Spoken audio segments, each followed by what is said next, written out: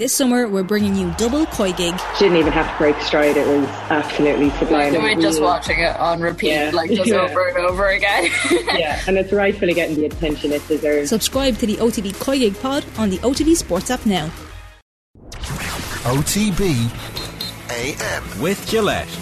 Get into your flow with the new Gillette Labs Razor with exfoliating bar. Alright, it's Wednesday morning, the 31st of August. You're very welcome along to OTB AM. The show must go on, as they sing. Johnny Ward is here this morning. Johnny, good morning to you. How are you? Life after Rowan.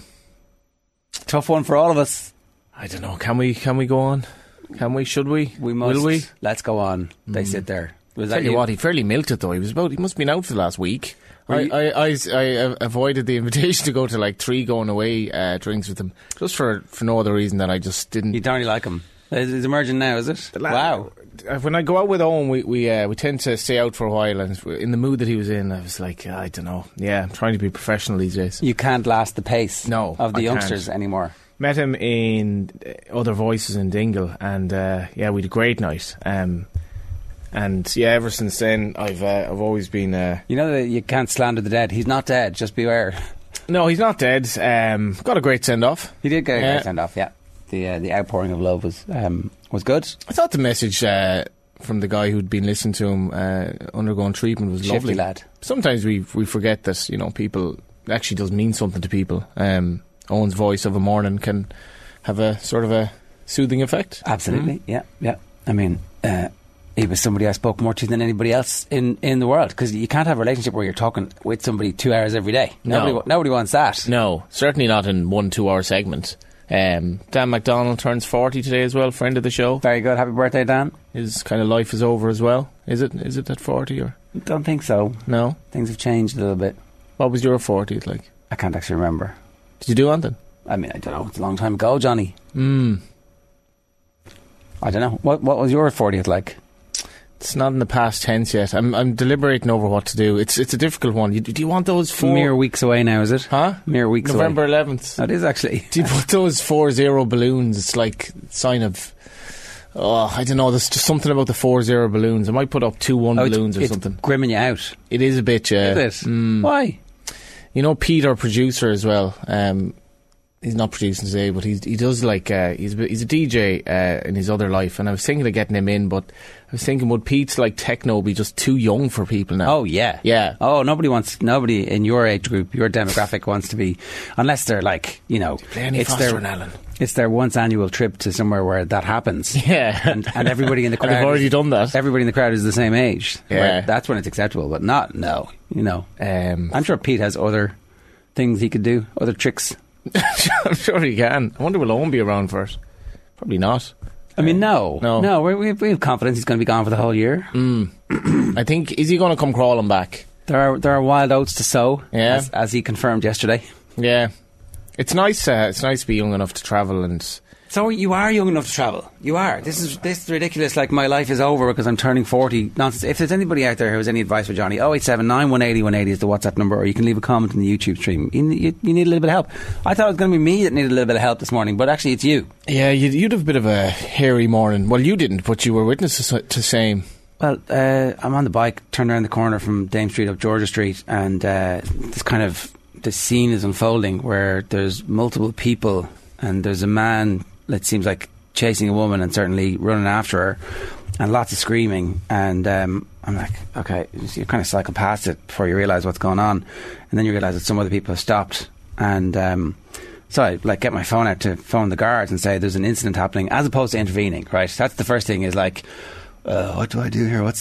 I should, and so I'm on the phone to the guards, and now you're starting to panic a little bit, because actually wasn't entirely. They were like, where are you? I'm like, I'm on Dame Street. And I was like, I'm on Georgia Street. And then I'm like screaming at your man, going, I'm calling the cops. And there's somebody else standing beside him, let it out. And the guards are like, I can't hear you. And I'm like, I can't hear you. So all of a sudden, and then this woman cycles past in her high vis, hops off the bike and mills into the two of them, separates them. It's probably what you should have done.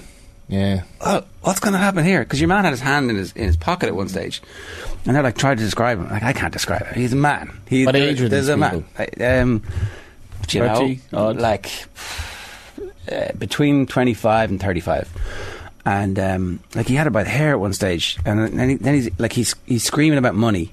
He's screaming about money, and he's like got his hand in her bag and throwing stuff out. And there was definitely other people around. Like she could have been part of a group of 4 people. The 2 men with her seemed to have run off. The woman with her seemed to have stayed behind. But you weren't keeping your eyes on the road much this morning. Well, you were taking it all in. I was on the phone, at this stage. Okay. And the woman hops off and mills into them, and then another man comes along and kind of backs her up, and then they're kind of like they're screaming at him to sit down and shut up, stop it. And he's like, €15, €15, and she's like, I'm a guard. I was like, okay, that's interesting, because there wasn't a squad car. She had just hopped off her bike. She was just on a bike. Is she actually a guard? Yeah. Is she just saying this now to shut him up? She was very brave as she were. Well, like, I'd like to say I would have done differently, Ger, but I don't know. She totally handled herself like somebody who was, there's this shite again, look at this. And, yeah. So then another guy kind of comes up and is like, you need to listen to him too. And she's like, we don't need a crowd here, buddy. Off you go. Now, it did strike me that something had happened. And, in retrospect, maybe there was a group of people, but it was horrific. It was like... the type of thing where you're going, oh my god, it's hard to know what to do. I'm not gonna lie, it's almost like when you're on the Lewis and you see or you witness like racist abuse, but you're intimidated by the person giving it. You should intervene, but do you intervene? A lot of people just look on their phones and just try to avoid it, and sometimes, I don't know, scenes like that are just make you fearful, and you just try to. I'm sure I'd have the bottle to intervene. Well, that woman definitely did. She was a guard. She was cycling on her way to work, and I know she took my details, and away I went. And that was the end of it. Is there an edge to Dublin at the moment that wasn't pre-pandemic? I don't know if it's connected to the pandemic or if it's just one of these isolated incidents. Well, I mean, I don't know. Like, certainly, there's been. Everybody I know has had something not pleasant happen to them in bus queues in town, where somebody comes along and screams at them, and it just, I mean, obviously people are really struggling. The homelessness crisis is completely out of control. They're only counting people in emergency accommodation, not the rough sleepers. Like, life is difficult. I do despair of the way the city has gone, though, of late, in the sense of just the housing crisis, which is really appalling. Like, for a city of the wealth, it seems there's so, like, the tech companies are paying people a lot of money who can afford these places, but there obviously aren't enough houses. And I have a cousin from the States who's literally has nowhere to live, who's here in college. Then you have the homeless situation. And, the point is being made, but people having to queue an hour, particularly women, to have a queue an hour for a taxi at 1:30 on a Saturday night. This is what's happened to the city.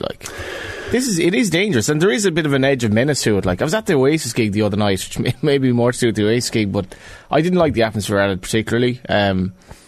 Just a kind of an edge, bit of a kind of a rough crowd in places, and you come back into the city, and it's just, I don't know. No, Dublin used to be a nicer place, I think. And it didn't cost 150 quid to have a meal for 2 every night either. No. Anyway. There's many other issues.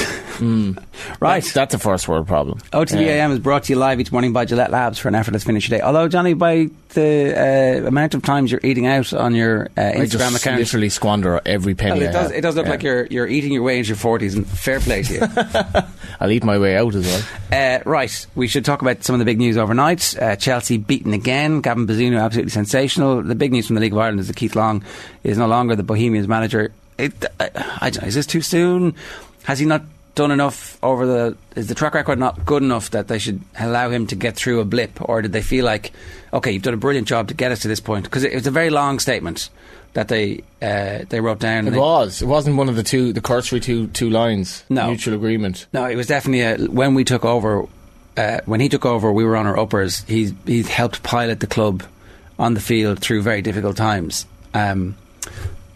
It felt to me like maybe that's the type of thing. From the outside, I don't know anything about what the quality of football was like, but also they don't have the bigger budgets. So are they not where they're supposed to be in terms of the League of Ireland Premier Division? Yeah, this was a tough one. I was just reading Aidan Fitzmaurice in the Indo today. He's according to Aidan, he's used 32 players in the league this season. That is absolutely staggering. In the space of, what have we, 25, 6 games, maybe 27 games. And I suppose when we were doing our podcast yesterday, myself and Dan, the aforementioned, and the one thing I would say about Keith this season is that he brought in so many new players that it smacked of a problem that he wasn't necessarily sure of solving. Whether he had a problem with the captaincy as well, and Bohs got rid of or lost so many players in the last 12 months that it was always going to be difficult. I think a few factors came together. First of all, they haven't had a terrible season. Like, they're mid-table, which is... They should be doing a bit better, but I'm not sure they should be doing a lot better in terms of the turnover. You look at Pats last season. Pats have a totally different team almost from the cup final, give or take 2 players. They're having a good season, but they got knocked out of the cup, and they're not a million miles better than Bohs this season. So I think just it derailed a bit on Keith Long in the sense that Keith Buckley was the captain and the talisman, and when he left, I think they didn't replace him. They never really looked like a team that when I've seen them this season. They gave away an awful lot of late goals. Even if 2 or 3 of those games had been wins, they'd look a lot rosier. But I think if you read his interview, which was Mike Scully had it in the Mirror, his late interview from the game Monday night, it was almost like he felt this might happen, what happened yesterday, because he just seemed like there was a bit of despair there, and the Bohs fans, I used to find the Bohs fans quite tough on their managers down the years, but under Keith Long they haven't been, because he really has been a really good manager and he's had a great relationship with the fans. Do you know what I found quite sad about it? I've been at games this season where Keith Long would go off the pitch, and Bohs have had a patchy season all along, but he'd go off the pitch, they'd won the game, and he'd be fist pumping the crowd, and it wasn't this kind of like contrived thing. There was meaning to the relationship because he bought into the project. He was a true bohemian, in the words. He never got a chance to say goodbye to the fans. Like, never got a chance to, like at Dalymount the other night. That mightn't have been the time or the place, but the same as like when Buckley was let go by Sligo. Buckley had a house in Sligo. He just had to up sticks and leave the town, and you don't really get a chance to say goodbye when you're basically sacked. And I feel for him, but I can see where Bohs were coming from as well. There were other factors as well, Jaron, that Bohs' budget wouldn't be the best. I think the fact that they were training in the evening didn't necessarily appeal to players, and I think players decided to go elsewhere. Then you have Derry City, Dundalk improving this season, Rovers as solid as they are, Sligo and Pats being good. Bohs probably had to improve, and they went backwards a bit, and that meant that they've had a very poor season by long standards. They also haven't won a trophy under his reign. Yeah, it's hard though. Like it is hard. It's a hard slog when the rest of the league is progressing the way they are, and you have to try and keep pace with that. As I said, with similar or smaller budgets. So they've appointed interim a pair. So it's Trevor Crawley and Derek Pender. Yeah. Derek Pender, who's quite well regarded. Trevor Crawley's a really good coach. I'm not sure he wants to go back into management, but where does Keith Long go from here is an interesting one, because this does feel like it was that amazing relationship you had, which almost had everything but didn't quite, and it ended in a kind of a very good way. It wasn't as acrimonious as it could have been, but you just don't know where Keith Long is going to go now, because he's been there so long. There are so few jobs in the League of Ireland. Like Vinnie Perth hasn't gotten a job since the Dundalk role. There are very few jobs, and I do feel for him because the amount of players they lost, and some of the players he brought in, his recruitment was very good at times. I think recruitment let him down this season.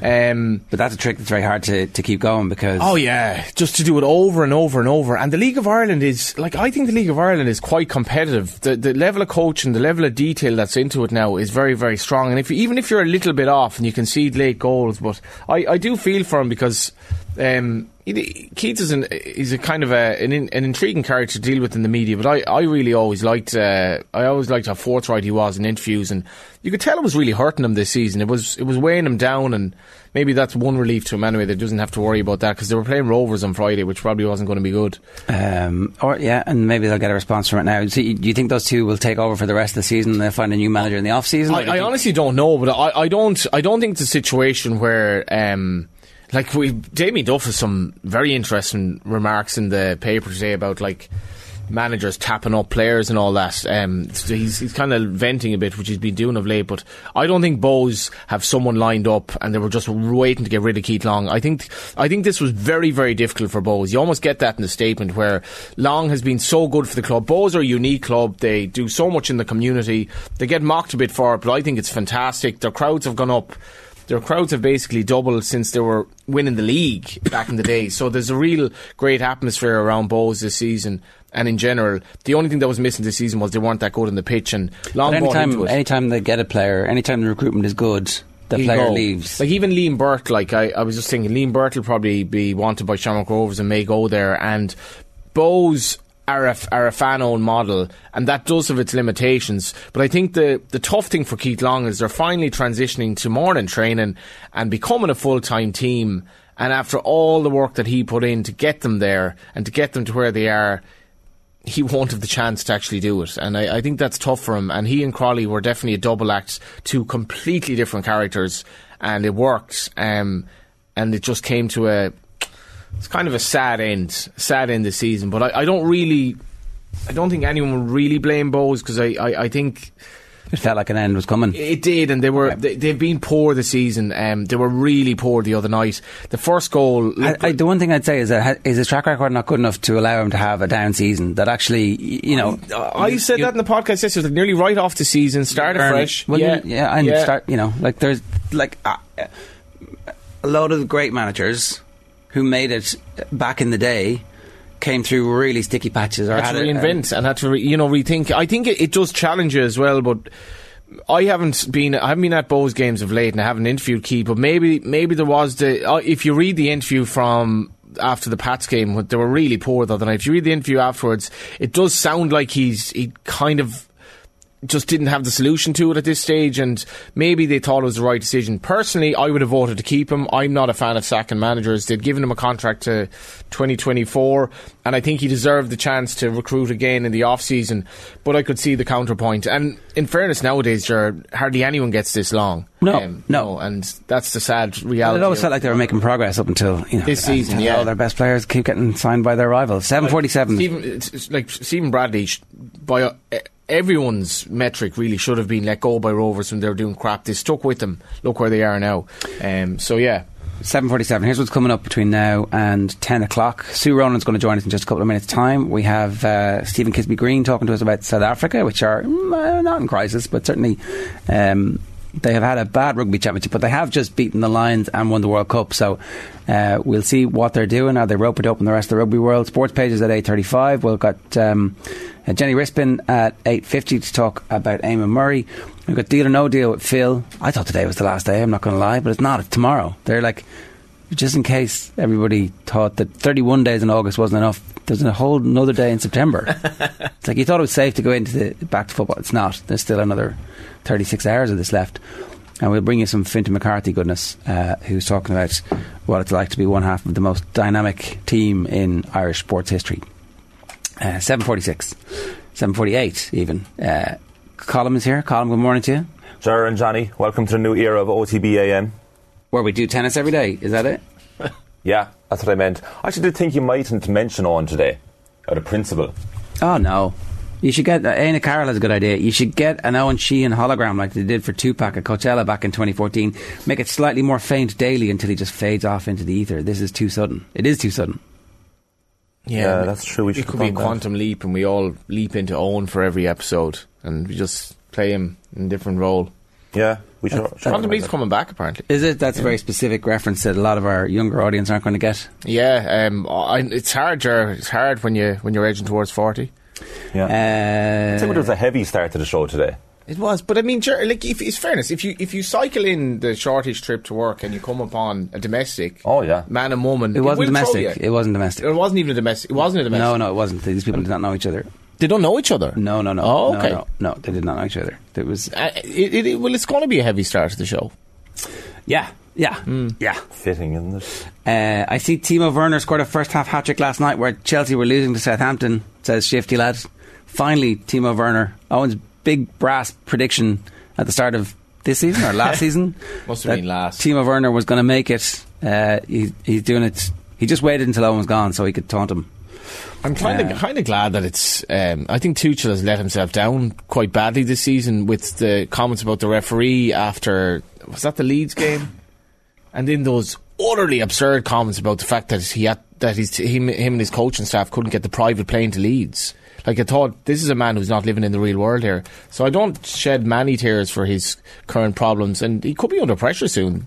I don't know what this... We'll talk about this in Deal or No Deal a bit more with Phil, but like, you're spending $250 million this... they're actually going to spend 170 million on 2 defenders, and one of them, 2 20-year-old defenders, and one of them they're going to loan back to Red Bull. They've dropped 8 points. It's very interesting to see what's going on there, and the investment in young players has been phenomenal, but they're not actually influencing the first team at the moment, so we will see. Right. Colin, you're here because Emma Raducanu was out. Yeah. I feel for her now because she's going to get the abuse that's been coming to her really in the last 11 months since she won the US Open so dramatically last year, beating Leila Fernandez in the final. Why did she get abuse? She's been called basically a one-hit wonder. Okay. But she's so young, she's only 19 now. You know, now she's 19. And she changed coaches a number of times. Like the coach that she won the US Open under, he was sacked weeks later and then got a replacement coach who was also removed. So that's been labelled at her, but it just feels incredibly harsh. Like, I mean, she's already achieved more than 99% of other tennis players, but here she is in the first round of the Grand Slam that she's defending, and she lost to Elise Cornet, which is no shame. Like, Cornet beat Iga Swiatek at Wimbledon, and Swiatek had a remarkable unbeaten run before that, where we thought there's nobody going to touch Swiatek, and she could do a calendar slam here, go all the way around right up until the next Australian Open, which Ash Barty won. It's been some year for women's tennis in 2022. I mean, it started with Ash Barty winning the Australian Open and then retiring a couple of months later, and here we are now with the defending champion losing in the first round. But like, she's in good company, Raducanu, overnight in terms of surprise exits from the first round. You have Naomi Osaka, the 2-time champion, the 2020-2018 champion, she's out. The Wimbledon champion, Elena Rybakina, she's gone first round. You have Venus Williams, who's going to be partnering Serena in the doubles, so that's something to look forward to. Serena's still in it, of course. She won her first round, and they got a big ceremony at the end of her first round. We love Serena on court.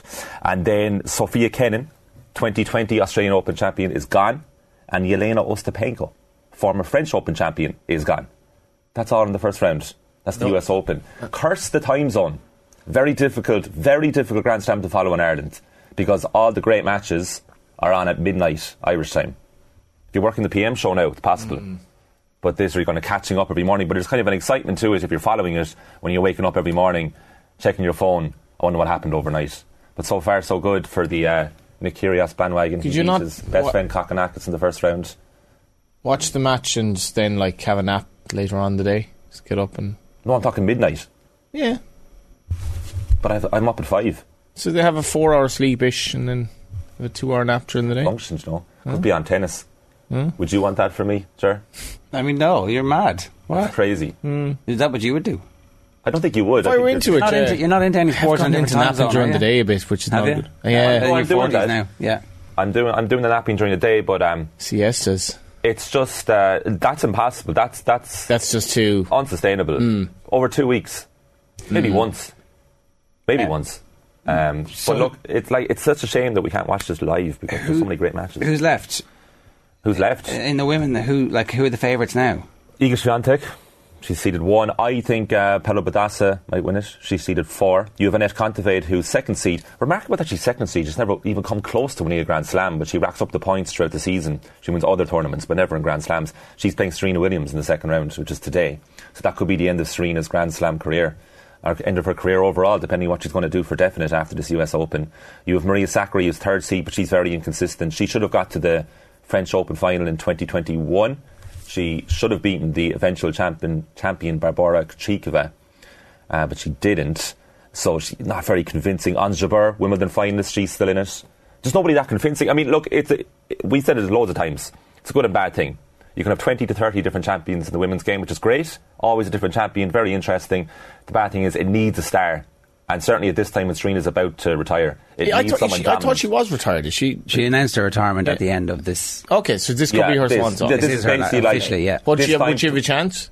Oh yeah, she could absolutely beat Kontaveit because as I said, Kontaveit is she's really a chance of winning this match, but she's really underwhelming at Grand Slams. It'd be remarkable for her to win it. She should be that. I mean, Serena's 40, she's barely played tennis in the last year. It would be a sensational result if she pulled it off. But this time tomorrow we could be talking about Serena Williams in the past tense. She's no match fitness. You could see that in Wimbledon where she was in a winning position and still lost to Cornet, who is good but not great. No, it was Harmony Tan in the first round, who's also out of this US Open. Another one isn't eliminated. Right.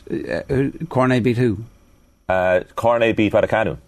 in Wimbledon. Wimbledon, Swiatek. Oh, sorry. Yeah. Right. Harmony Tan. So, yeah. she's she a very dangerous opponent. So again, no shame with Raducanu. Like I don't know. I feel instinctively like I come to her defence a lot, but because she's remarkable, she won a Grand Slam as a teenager, and remember she made her debut at Wimbledon. And she was good at Wimbledon, like really good. She got to the fourth round. And she had to retire. In terms of her sponsorship, kind of, and her all that jazz, now is she going to kind of become a lot less attractive, or? It's a good question. I mean, she has a lot of commercial deals amassed over the last year, and she's one of the wealthiest female sports athletes in the world.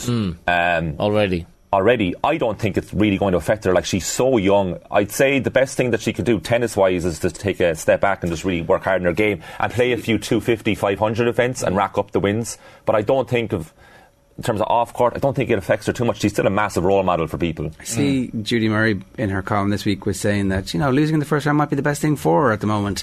And then lo and behold, it happens. Is there any possibility that Judy Murray gets involved?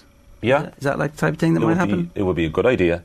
I'm not sure about it being the best thing that she lost in the first round. I mean, that was the headline. Yeah, I mean, with a load of other people gone. I mean, that's kind of better for her, cushions the blow that a lot of other high-profile players are also out in the first round. But I would have thought a really good result for Raducanu would have been started the second week, fourth round quarter-final. Naomi Osaka, there was some suggestion that maybe she was going to come back into form, but that hasn't happened. No, again, like, she's a bit like Serena. She's kind of playing part-time tennis. I mean, I remember us discussing Osaka at the start of last year, 2021. She's the last woman to win back-to-back Grand Slams. She won the US Open 2020, Australian Open 2021. By then she had 4 Grand Slams at a very, very young age. We were talking she's probably going to be the best hard-court player ever if she keeps this up. And really since then, do you remember she very dramatically quit the French Open in 2021. She removed herself from the tournament after winning her first round, citing mental health issues. So she's a big advocate of mental health, and she again is a big role model in that side of things. But since that French Open last year, she really has played very little tennis, and when she has, she's been unconvincing. She's been okay. She's got to the finals of a couple of 500, 1,000 events.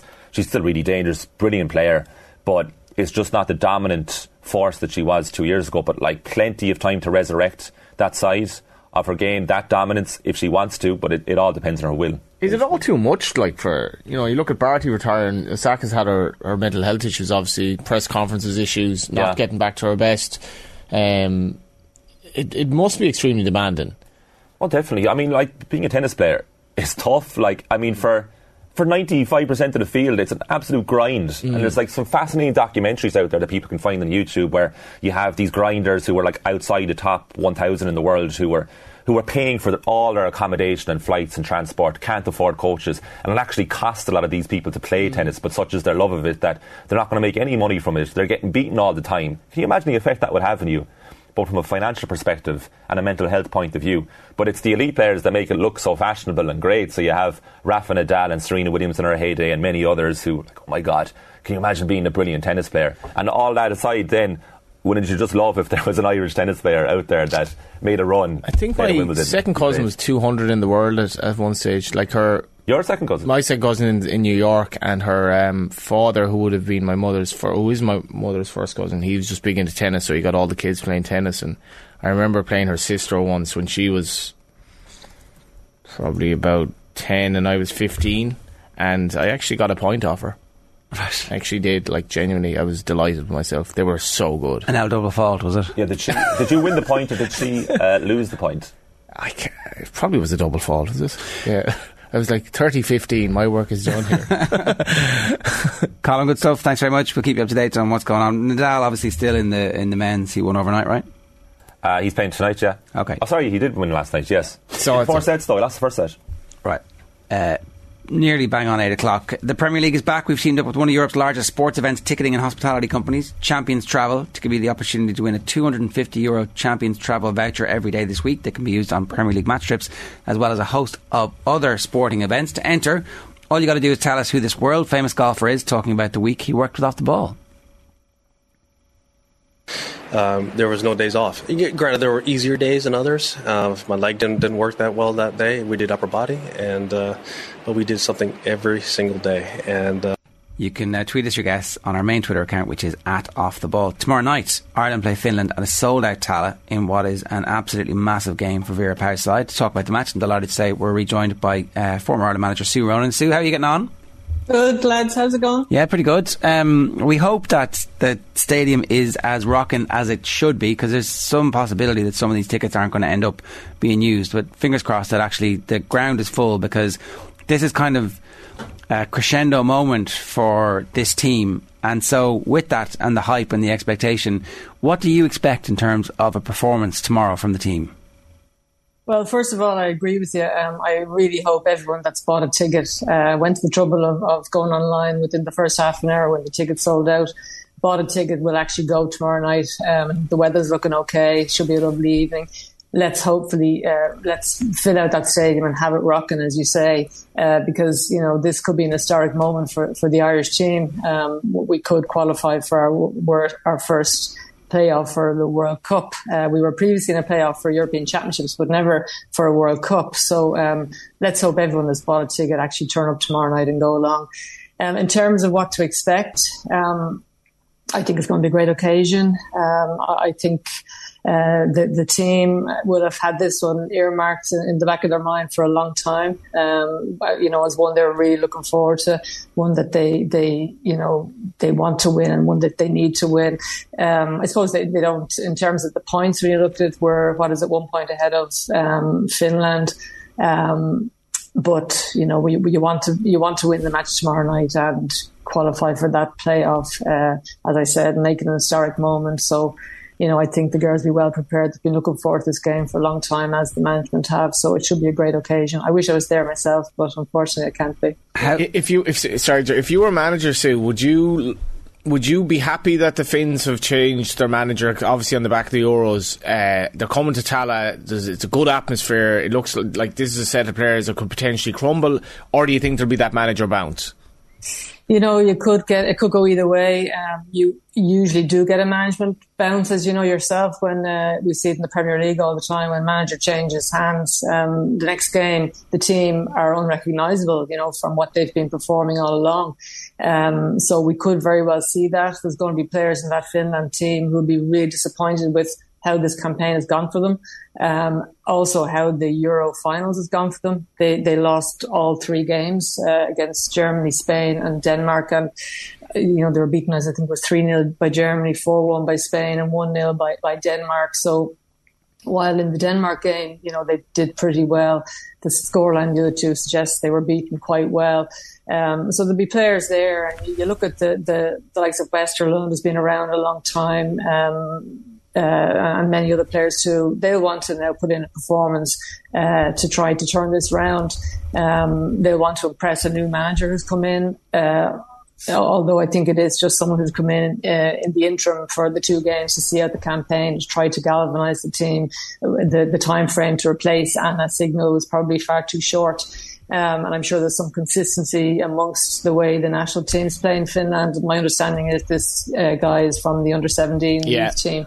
Yeah. So, look, you could very well get that bounce. But I mean, even besides that, I think Finland really haven't played well for the last few years. I'm sure individually all those girls will want to try to address that and try to put in some sort of a performance. So that's something we do have to be wary of.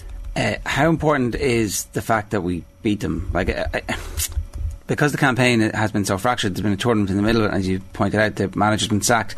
Is there much that you lean on? Do we expect continuity of selection? Can they lean back on that match at all, or do you just need to forget that completely and treat this one as an entirely new challenge? I think they do have to treat it as an entirely new challenge. There's been some suggestion that they were caught on the hop when we played them in Helsinki. I don't agree with that, to be honest. I've said it, I think, on this programme before. I think Finland have been a team on the slide for a number of years, whereas we've been a team on the ascension. We've been on the up. And if you look at the rankings now in the world, we're ranked ahead of Finland, where that obviously wasn't the case when the draw was made, because by virtue of the fact Finland are second seed, currently second seed in this group, so we were ranked behind them. But now that has reversed, and that shows that our results have been really good in the last couple of years, and theirs haven't. So I think we're a team on the ascendancy, and I don't think they were caught on the hop. I think they would have known that in the last time round. But having said that, maybe now they might be better prepared. Maybe there was a bit of complacency. I don't know what went on in the Finland camp. Maybe the fact they were second seed, they didn't take us as seriously as they should have. that won't happen this time around, I'm sure. But for me, I think we're a better team at the moment. I think we do so well defensively. We're flamboyant in attack. We can score goals from a number of positions on the pitch. Many of our players can score goals. We can score from set play. We can score from play. We don't seem to be nervous at all, no matter who we play. I think the crowd will be a real factor for us tomorrow. There's a great connection between us and the fans now. I think that will really galvanise us in any of those tough moments, which we will have, no matter how the game goes. If you're doing really well in the game, you're always going to have one or two tough moments. But yeah, I think the last one was a one-off from Finland's point of view. They'll have forgotten that, but they'll be well prepared, as we will, for the game tomorrow. And it's in both their hands. If Finland win their last two games, they'll pip us to second. That's the other thing, yeah. Yeah, so it's still in their hands. So they've got a lot to play for. Also, they're not out of it yet either.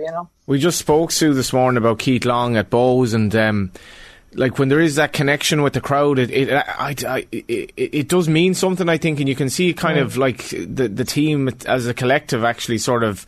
You might be having a 7 out of 10 performance, but you win. Whereas if you have a 6 out of 10 performance, you just lose quite badly. But isn't this an opportunity for this kind of burgeoning connection between the Irish crowd and this team to really actually have an influence on the game? Because as we said, Finland are kind of there for the taking.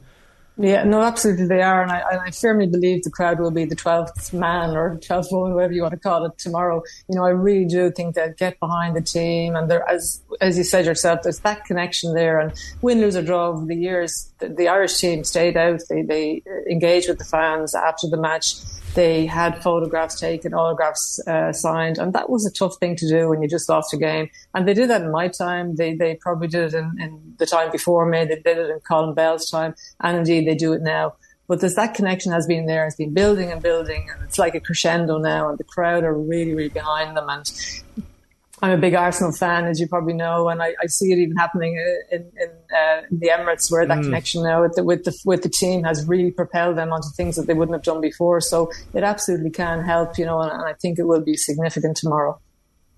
The quality of performance you've been talking about there has been steadily ticking up. The mistakes that would have happened in Vera Pauw's first campaign, they seem to have been ironed out. There also seems to be strength and depth.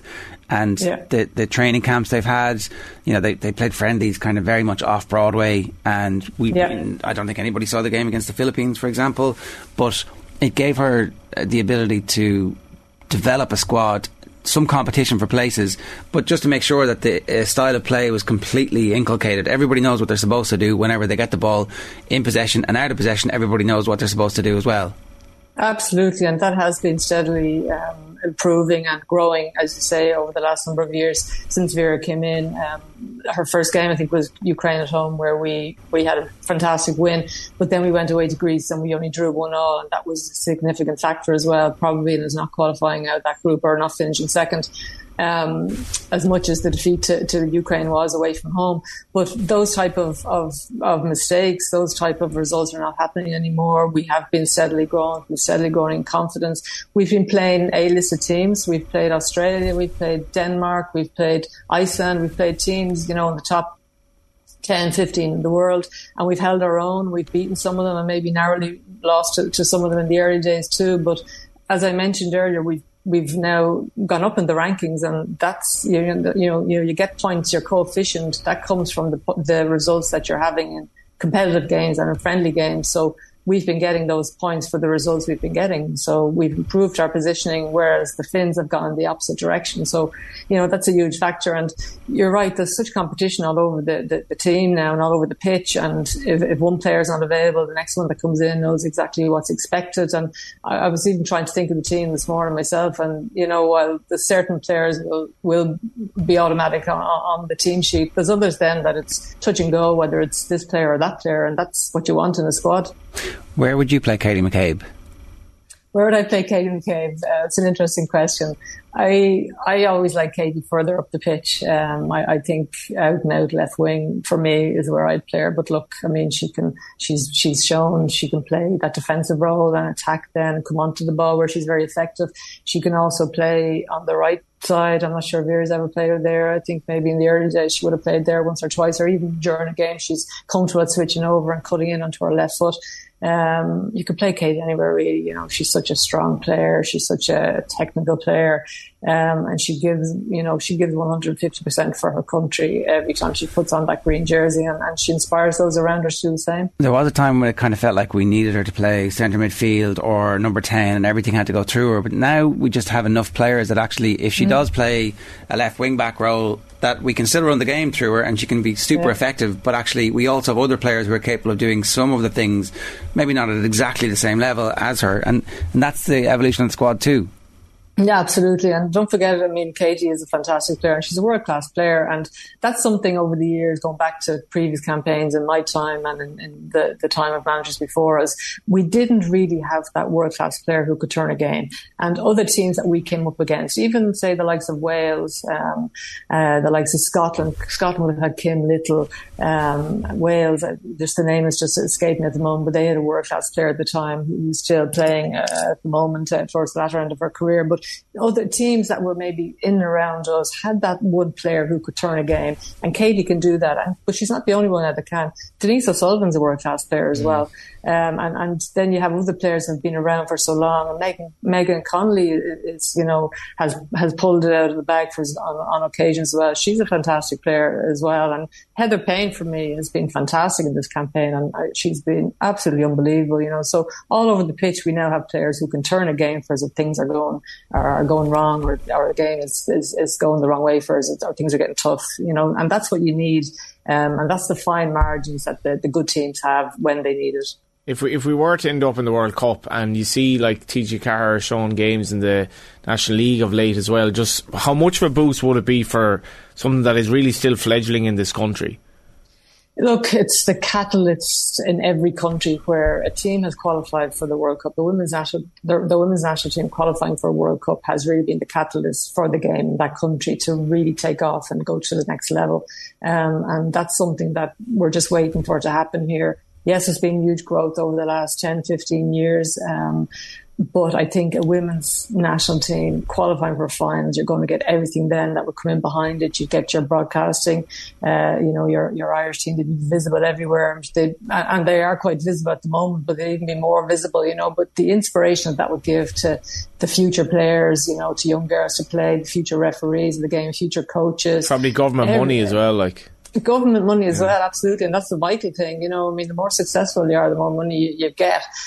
Which, when you think of it, you need the money to be successful in the first place. But that's just the way it works, you know. But look, that would be just the catalyst, I think, for the game here, and that would definitely push it on to the next level. Yeah, in a way, like a lot of things that happen in Ireland, it's taken an outside force to propel that forward. Like if the Sky money and the Sky ads for Katie McCabe around town, like that has done more than anything that the government have done for Irish women's football over the last while, and it certainly has helped the FAI get their house in order and see that there's a massive market out there for it as well. So, you know, sometimes these things do need a propulsion. A push. No, absolutely. And, you know, when I used to work in the FAI, the one thing that really I thought it was fantastic, but it frustrated me at the same time because we didn't have it in football, was the absolutely brilliant activation that Lidl did with the GAA, the women's team. And I just thought it was fantastic. Everything they did, it was thought out properly, you know, and it really inspired so many players to play. It made such awareness of that game around the country.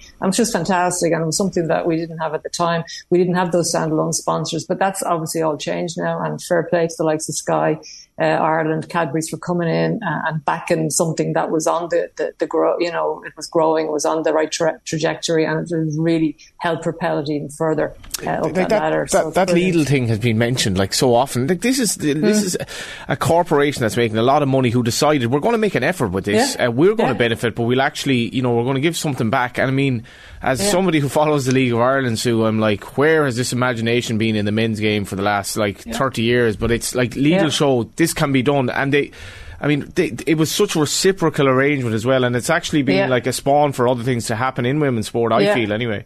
Yeah, no, I agree with you. And, they took a chance because there wasn't much specific sponsorship around women's sport in general, probably at that time. And if you remember as well, they came out with a very, very controversial ad beginning to launch it. And I remember, I've been looking at it and sort of saying, what the hell is that? That's, ruining our game. They had something about this, they had a pink ball and they were calling it a lady ball or something. I can't remember, but it was just to try, it was like the hook to try to catch everybody and get the attention. And it did. And that was just a front for it as such. And once they got everybody hooked, then it's just gone in the right direction. That's been up, and it's just been fantastic. You have to hand it to the people behind the marketing team there. Yeah, 100%. Now you can see it happening with the women's national football team too, with Sky at the moment. Absolutely. So hopefully that has a knock-on impact on the women's national league as well. Again, you sound confident of results. Give us your prediction. Yeah, I said 2-0 a few days ago, and I sort of stick with it. I think we definitely win 2-0 or 2-1. I can't see us not winning this game. But look, we have to get out there and do the job. I think the players will be well prepared. I think any difficult moments they'll get through it with the crowd around them. But I predict a win for us tomorrow night. We would take that for sure. Sue, great stuff. Thanks a million for joining us. Cheers. Okay, take care, guys. Bye bye. That's the former manager of the Ireland national team, Sue Ronan, giving us her thoughts on tomorrow night's game. The Koi Gig Pod is back just in time. During the ad break, you're going to hear a clip from the latest episode ahead of Ireland's huge game tomorrow night, alongside Kathleen McNamee, Karen Dugga and Emma Carroll. The full episode is available across our podcast network and social channels. The Koi Gig Pod on OTB Sports is in association with Cadbury FC, official snack partner to the Republic of Ireland women's national team. After the break, we'll be turning our attention to rugby with our own SKG on South Africa's struggles. We'll see you then. OTB AM. It's 21 minutes past 8. We will be talking football a little bit later on. Another crushing defeat for Chelsea. We'll talk about that through the prism of the transfer window. Tomorrow is the end of transfer deadline day, and Phil Egan's going to join us after 9 o'clock. If you'd like to put any questions to Phil, if you have any ideas about the transfer policy for your own team, 0879 180 180 is the WhatsApp number, or you can leave a comment on the YouTube stream, or you can tweet us at OffTheBallAM. But at 21 minutes past 8 this morning, Stephen Kisby-Green, SKG, joins us for another hit about what's going on. Hook this stuff to our veins here in Ireland. South African rugby in crisis, beaten by Australia. How humiliating, Stephen. Is Southern Hemisphere rugby not in crisis in general? Like, they're all just beating each other. In Argentina, Argentina's suddenly very good in the last 2 weeks. Suddenly very good in the last 2 weeks. Yeah, it's been great. What's happened to Safas, though? Well, morning, lads. I don't think it's first of all, I don't think it's a crisis for Southern Hemisphere that every team is beating every team. It actually kind of shows that there's a level of competitiveness there that you don't really get, that you haven't really had for the past 10 years or whatever it is, when the All Blacks just dominated everything. Apart from the World Cup, of course, which you guys apart from the World Cup. I mean, we're brushing past, we know that the All Blacks are the most dominant team in world rugby history. South Africa legitimately are the second most dominant. They have the second highest winning percentage. But for me, it's just there's a level of competitiveness there that there hasn't been for a long time, and I think it's down to the fact that the All Blacks have not been as good as they previously were. South Africa seem to be struggling a bit at the moment with a lot of with the way that they're going about things. We can probably get onto the game plan a little bit later, but I feel like the way that Nienaber is evolving the game plan hasn't really been bought into by the rest of the players, maybe, or they're not fully understanding the way he wants to change it. It's not the typical South African up and unders and we jump for the ball, boring rugby that we played against the Lions. There is a bit of involvement, there is a bit of continuity there that Nienaber is trying to bring into the World Cup, and I don't think the squad has bought into that, so that kind of leads into the Australia loss. Australia, on the other hand, played the referee incredibly well on Saturday. I'm not saying that they did anything not untoward, but the way that they kind of did, to be fair. Well, I mean, what they did was they got under the South African skin by pushing the boundaries. Very Richie McCaw-like tactics where they made sure to check that everything that they were doing was okay with the referee, and the referee's okay with it, then you play on. Yeah. And South Africa didn't cope with that well enough. So it's very well coached, very well drilled tactics from the Australians. It's a very nasty championship when it comes to everybody bitching and whining about the referees and each other's tactics. It's fantastic. It is absolutely fantastic to watch this. Cheika winding up the All Blacks and the All Blacks taking every second of it. Now, I didn't realise that the Australians had done the same to South Africa. Bear in mind, Australia had shipped 6-7 tries the previous week to Argentina. They were 1 from 8 going into the game or something like that. They'd lost a lot of games. Massive injury crisis. And South Africa are supposed to be riding the crest of a wave, big deep panel, but also in a bit of a a crisis, like having just been beaten by the worst All Blacks team ever, according to the All Blacks, certainly the All Blacks media. So what's your take on what's going on with this South African team?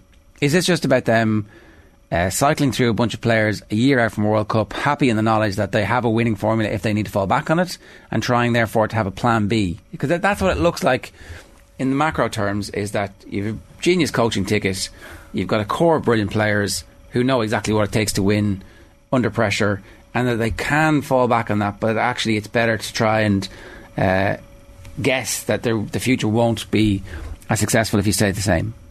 I mean, I don't think it's so much that they're trying to find a plan B as much as they're trying to evolve plan A into plan A+. So you can argue that the All Blacks is made up of largely the similar sort of structures. They're made up of a bunch of brilliant players on paper who have won World Cups. I mean, you've got some of the oldest forwards in world rugby currently playing for the All Blacks right now. You've got Beauden Barrett and Richie Mo'unga. Like, it's a team of big names, and yet, as you rightfully point out, it's the worst All Blacks team in history, because the quality and class is there, but the way that they're gelling together, it's not automatically a coach's problem, but there seems to be a player problem as well. Like, the attitude's not there. Now, to throw that onto South Africa, I'm not saying that South African attitude's not right, but just having the players that have been there, done that, won the World Cup, and you know that they've got a winning quality and winning sort of structure there, doesn't it automatically bring into the fact that it will automatically win you the World Cup if you rely on that? And I think at the moment it's more Nienaber is trying. If you look at the way they played against Australia, they held onto the ball a lot more, and they don't look comfortable with nearly as much possession as they had in the first half. They spent 20 minutes of that first half in Australia's 22, and they didn't score a try. You can't do that at international level against any team. It doesn't matter who it is, but especially not against Australia in Australia, where they haven't won in. I actually don't even know what the official. It was an appalling record. It was going back a little, like. Yeah. Is it? Yeah, really? Yeah. It was a dismal bizarrely. record. It was talking to Matt Williams Monday night. It's just been a long time. Why? I can't remember the exact. I think it's 2012. I mean, I could be very wrong there, but we've even beaten them since then. Yeah. Okay, but is the whole point that if you're trying to evolve Plan A to A+, whatever it is, that takes time, and that's what they're doing? Yeah, so that's okay. I mean, or is this a full-blown crisis? Are your buddies in South Africa going, right, new coach, worked for us the last time? Well, the buddies in South Africa are going on complete and total tangents, blaming the referee, saying that Paul Williams basically cost the game, which is actually. Do not get me started on that one. Everything that the coaching structure does right is apparently Rassie Erasmus, and everything that goes wrong is Jacques Nienaber. He's a genius. Rassie is a genius. Which is odd, considering that Rassie is actually not involved in the day-to-day running of the Springboks. Do we believe that? You can believe it or not. It's actually factually correct. But is it really? When you say he's not involved in the day-to-day running, like so what he does is they're best mates. They're good friends, and I guarantee you, Nienaber consults with Rassie on topics and on game plans, and Rassie has a say in what is going on. But at the end of the day, it is Nienaber's game plan. It is Jacques' team, Jacques and Sticks and the other guy and Dion Davids and Felix Jones. They all are the team that put together what goes out on the pitch. Rassie shows up for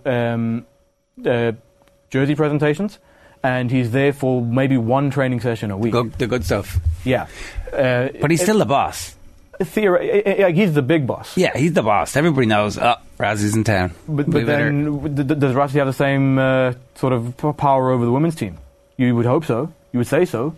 And yet, nobody's talking about the women's team just beating Spain 44-5 in the biggest ever win over a team that's bigger than them. So, I think Rassie is he's legitimately more the overseer of everything right now, because that is his role. And also, let's also not forget that he's still acting out that ban. It's only in November that he's allowed to go back to stadiums. Okay. Well, we'll see exactly what day-to-day stuff. So, sorry, I didn't even realise that the ban was. I mean, yeah, it was too. It's been such an important ban. It's really had an impact on everything. Maybe that's what's missing, and the day-to-day stuff comes back in November, and then they go on a cascading unbeaten run for a year and win the World Cup again. I mean, potentially, but I also, as you say, I don't think the Springboks are in crisis because as you rightfully point out, they're building this far out ahead of a World Cup. You would hate for a team that is so phenomenally good a year out from the World Cup to be world number one and then to go out in the quarterfinals. Yeah, Stephen, we know what you're doing there. Matt Williams' point was that it's great that France are basically the great team in the world at the moment because they play beautiful rugby. South Africa just replace 5 big lads with 5 big lads when they need to, and they're just brutes. They're bad for the game, essentially. Exactly. I said, the substitute situation shouldn't be such that you can just replace lads. In the old days, you could only replace lads that were basically flagging and injured, and South Africa are kind of making the best of the rules, but it's not good for rugby. Well, I mean, if everyone played the exact same style of rugby, then rugby would be bloody boring. Or it might just be this amazing, it could be cool. Have you seen Sevens? They all play the exact same style of rugby, and it's glorious. Sevens is, I don't know what the point of that was. Like, why did they invent that? No, but if you say that South Africa are ruining rugby, as people have said... yeah, go on. I'm paraphrasing, by the way. Yeah, well, no. We've said it, don't worry. Yeah, if you're saying that South Africa is ruining rugby, you kind of... also putting the players at a bit of a disadvantage as well, because the way that Nienaber works with his bomb squad, as he calls it, is he puts out everything. He backs the tight three, or the front three in particular, to put everything out on the pitch. They effectively kill themselves on the pitch for 40 minutes, knowing full well that after the half-time, or just before half-time, or just after half-time, they will be replaced by another set of forwards that will do the exact same thing. Now, you can't do that if say you're Tadhg Furlong, who plays 70 minutes of a test match, he can't go out in the first 40 and absolutely slaughter himself. It's true. Give all his energy, because Farrell does not trust the man coming in behind him to. Well, he's not as good. Well, I mean, he's not as good, but you would think that he would be willing to trust that the next man up is going to come in to put an equal amount of impact. If Furlong goes out and puts all of his energy into that first half, guarantee he's going to get injured in the second half, because he's going to be tired. He's going to be dead. He's going to be out. It's anathema to the way the game has always been played here, I guess. You play your best players until they're tired. Well, yeah, but just because that's the way it's always been played does not always mean that it's the right thing. No, in fairness, you guys are taking advantage of the fact that you have multiple players who are of similar standard, and so therefore there's no diminution in quality when you replace them. And look, we understand the rules of engagement. That's fine. You guys bigger than us. We've got to be smarter. Styles make fights. Exactly. We are bringing knives to gunfights, though. Sometimes it feels like. Who is the best team in the Southern Hemisphere right now, though? Oh, South Africa by a mile. No. Is it though? Yes. Or is it just a little bit of a? On paper, you would imagine, like if you look at each individual player on form, I would legitimately say that South Africa are the best team in the Southern Hemisphere. If you just pick out every single player, they have the best squad.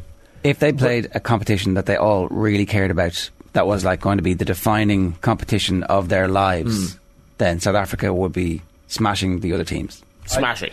Smashing. I disagree with that. I don't want that is just saying that is not me. 10 points. They'd be 10-point favourites in all those games, and they'd win all those games. They would smash New Zealand. If it was a fight for their lives tomorrow, where the World Cup trophy was being handed out at the end of it, or if it was a 3-test series there's nothing else. It has to be the World Cup, because that's the Rugby Championship happens every year, and it used to just be the Tri-Nations, and then it was 4, and then they're like, oh, can we do other stuff? And it's just... But South Africa genuinely care about the Rugby Championship, because we haven't won it nearly as much as we should have. So it's one of those competitions that... But then you've won the World Cup more than anybody else, and so therefore... tied. Fair enough. But the next time will be the one where you break the tie.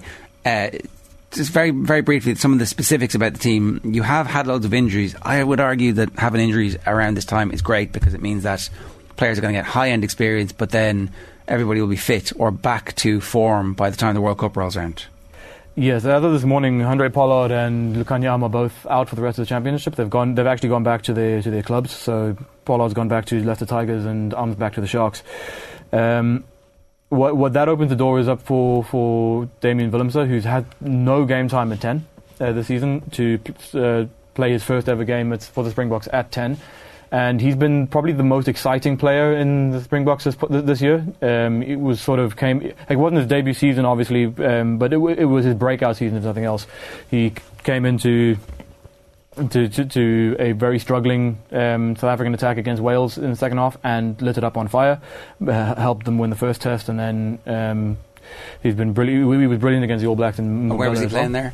He was playing 15 and then slotted into 12 when Colby. Now he's going to play 10 this weekend. Yeah. So Nienaber said when he brought him in that he wants to be the next Francois Steyn, who can play basically the utility back. You just wouldn't put him on the wings because he's just not quick enough. He's got the lightning feet, like with a quick step, but he's just not quick enough to. Okay, so you're pretty excited about this. Damien Willemse at 10 is incredibly exciting, especially considering that we have had no one to take the mantle of Pollard. We do actually have a bit of a similar situation to the Johnny Sexton situation, where Elton Jantjies is the Joey Carberry in this situation. He's got all the potential in the world, and he's shown brilliance at times. But everyone in the country seems to hate whenever Elton Jantjies makes a mistake. He's always the worst thing. With Pollard, whenever Pollard has a bad game, which he did against Australia, it's like, okay, cool, well, it's just the one blip, and yet those blips are becoming more and more frequent. Granted, he's not as old as Sexton, but nobody's taking the jersey off of him. Okay. So if Willemse comes in and has a phenomenal game, he could be the Kieran Frawley to take over the mantle. The other thing that worries me, though, is the fact that we've got Deon Fourie on the bench playing hooker. Now, Deon Fourie has not played hooker in 3 years. 2 years. Sorry, 2 years. He hasn't started a game at hooker in 3 years, but he hasn't played hooker in 2 years. And the idea is he wants to be like Nienaber wants Deon Fourie to be the next Schalk Brits, which in theory makes sense because Schalk Brits played a lot of 8 and a lot of hooker for Saracens, and then he played 8 and hooker for the Springboks in the World Cup in 2019. But this is mad stuff, isn't it? But the flaw in that plan, though, is Schalk was playing regularly at hooker for Saracens when they brought him in as a hooker. Okay, sorry, who's Deon Fourie? What he's a Stormer. Right, so they can just tell the Stormers. Yeah, so URC champions. You're going to have to play him at 2 now for a while. Yeah. Because the Joseph Dweba experiment didn't actually work out as well as we'd hoped, and South Africa thought that he was going to be a lot better than he. But imagine if we could just stick a lad from the back row and play hooker. Like that level of flexibility is something that's fairly sensational. Well, I mean, Kwagga Smith is probably the most versatile player in the world. I guarantee you, if you can put him at hooker, you can put him at prop. He has played on the wing. He's played at centre, but he's 100% a number 7. Right. We have a lot of people who are around that shape. We just need to listen. I know it's difficult. You got to stick your head in there, and it's not going to be very good for you. But you just have to do it for the team for the next while. Josh van der Fleer playing 2 for the last 15 minutes of the game. Is Van der Fleer not too tall to play 2? Well, I don't know. How tall is Fourie? I think he's about 5'7", 5'8". Okay. Like he's not the tallest loose forward in the world. Okay. People are wondering your jersey. Which jersey? Which of your World Cup winning jerseys is this? This is 2007. So only the one. I need to add the other 2 dates onto this one. Quite funnily enough, I found it a couple of weeks ago in my sort of suitcase when I came over. This is actually the exact same jersey that I was wearing in 2007. So to show my age a little bit, I was 11. So it fitted you as an 11-year-old in 07, and you were quite precocious. I was rotund. I was round back then, apparently. But yeah. So I mean, but what impressed me more about it is the fact that it's not too short. Like I was a tall lad even back then. Sorry, what age did you say you were? I was 11. That is actually turning 11 because the World Cup was. So you were 10. The World Cup was in August, and I'm born in November. So. You're now 20. 25, and you're wearing a top that ostensibly fit you when you were 10. Yeah, and I did have a growth spurt between then. Yeah, no, I actually questioned whether or not this was actually my jersey, but my brothers both have their jerseys in my parents' home. My dad still has his jersey, and we never got anyone else's any other jersey. So this is legitimately the only one that I've ever worn. You need to see that image of you wearing. Are you playing any club rugby in Dublin? If anybody out there is looking to recruit, that was a serious question. I'm sure you could, I'm sure there's plenty of clubs in the AIL who would be like, just come down. Want a hooker who can play 8. You can play 2, you can play 8. No problem. Bit on the wing. You used to play front row. Now play 8. So they're going to win this weekend. They've massively improved the team by the changes they've made for this weekend, and you're very excited. And they're going to finally beat Australia. Is that what you're telling me? If they can be a little bit more penetrative in the 22 and actually convert the pressure into points, take the points when they're on offer, and actually score a try or 2. Then I'd say yes. I mean, obviously, it's a typical. If they score more than the opposition, then they'll win, obviously. But I think with Canan Moodley on, he'll be a fantastic addition to the sort of attacking mindset. And if they can just get the ball into the hands of Canan Moodley, let Jesse Creel play his type of attacking game plan. Sorry, we didn't even talk about him. He's this wunderkind teenager who they've just added to the team, who's like going to, blow up World Rugby next year in the World Cup. So, sorry, this is a long answer saying yes, they're going to win. I'm hopeful of yes. Okay. Make it a 4-point win. All right, 8:39 this morning. SKG, thanks very much for that. The Premier League is back. We've teamed up with one of Europe's largest sports events ticketing and hospitality company, Champions Travel, to give you the opportunity to win a €250 Champions Travel voucher every day this week. They can be used on Premier League match trips as well as a host of other sporting events. Daily winners will also be entered into a grand prize draw where one lucky winner will win a trip from a selection of Premier League games with flights and 2 nights accommodation included. To enter, just tell us who this world famous golfer is, talking about the week that he filled in as co-host on OTBAM. There was no days off. Granted, there were easier days than others. My leg didn't work that well that day. We did upper body, but we did something every single day. And you can tweet us your guess on our main Twitter account, which is @OffTheBall. Now, Ireland international Louise Quinn spoke to her own Aisling O'Reilly about manager Vera Pauw's revelations last month and how the squad rallied around her. We're back with John Duggan after this. There feels like there's a real togetherness with the team. I know that Vera Pauw spoke out about rape allegations. She spoke about the support that she got from the Irish people, how incredible it was as a team. Is it something that you have spoke about? Yeah, it's something now that Vera has been able to speak to us about, and it's been something, again, that she's tried to protect us and kind of, keep it out of the media. It was, coming out towards the Georgia game. And again, she put her personal life on hold to protect us and to protect the team, and for her to be able to do her job as a manager.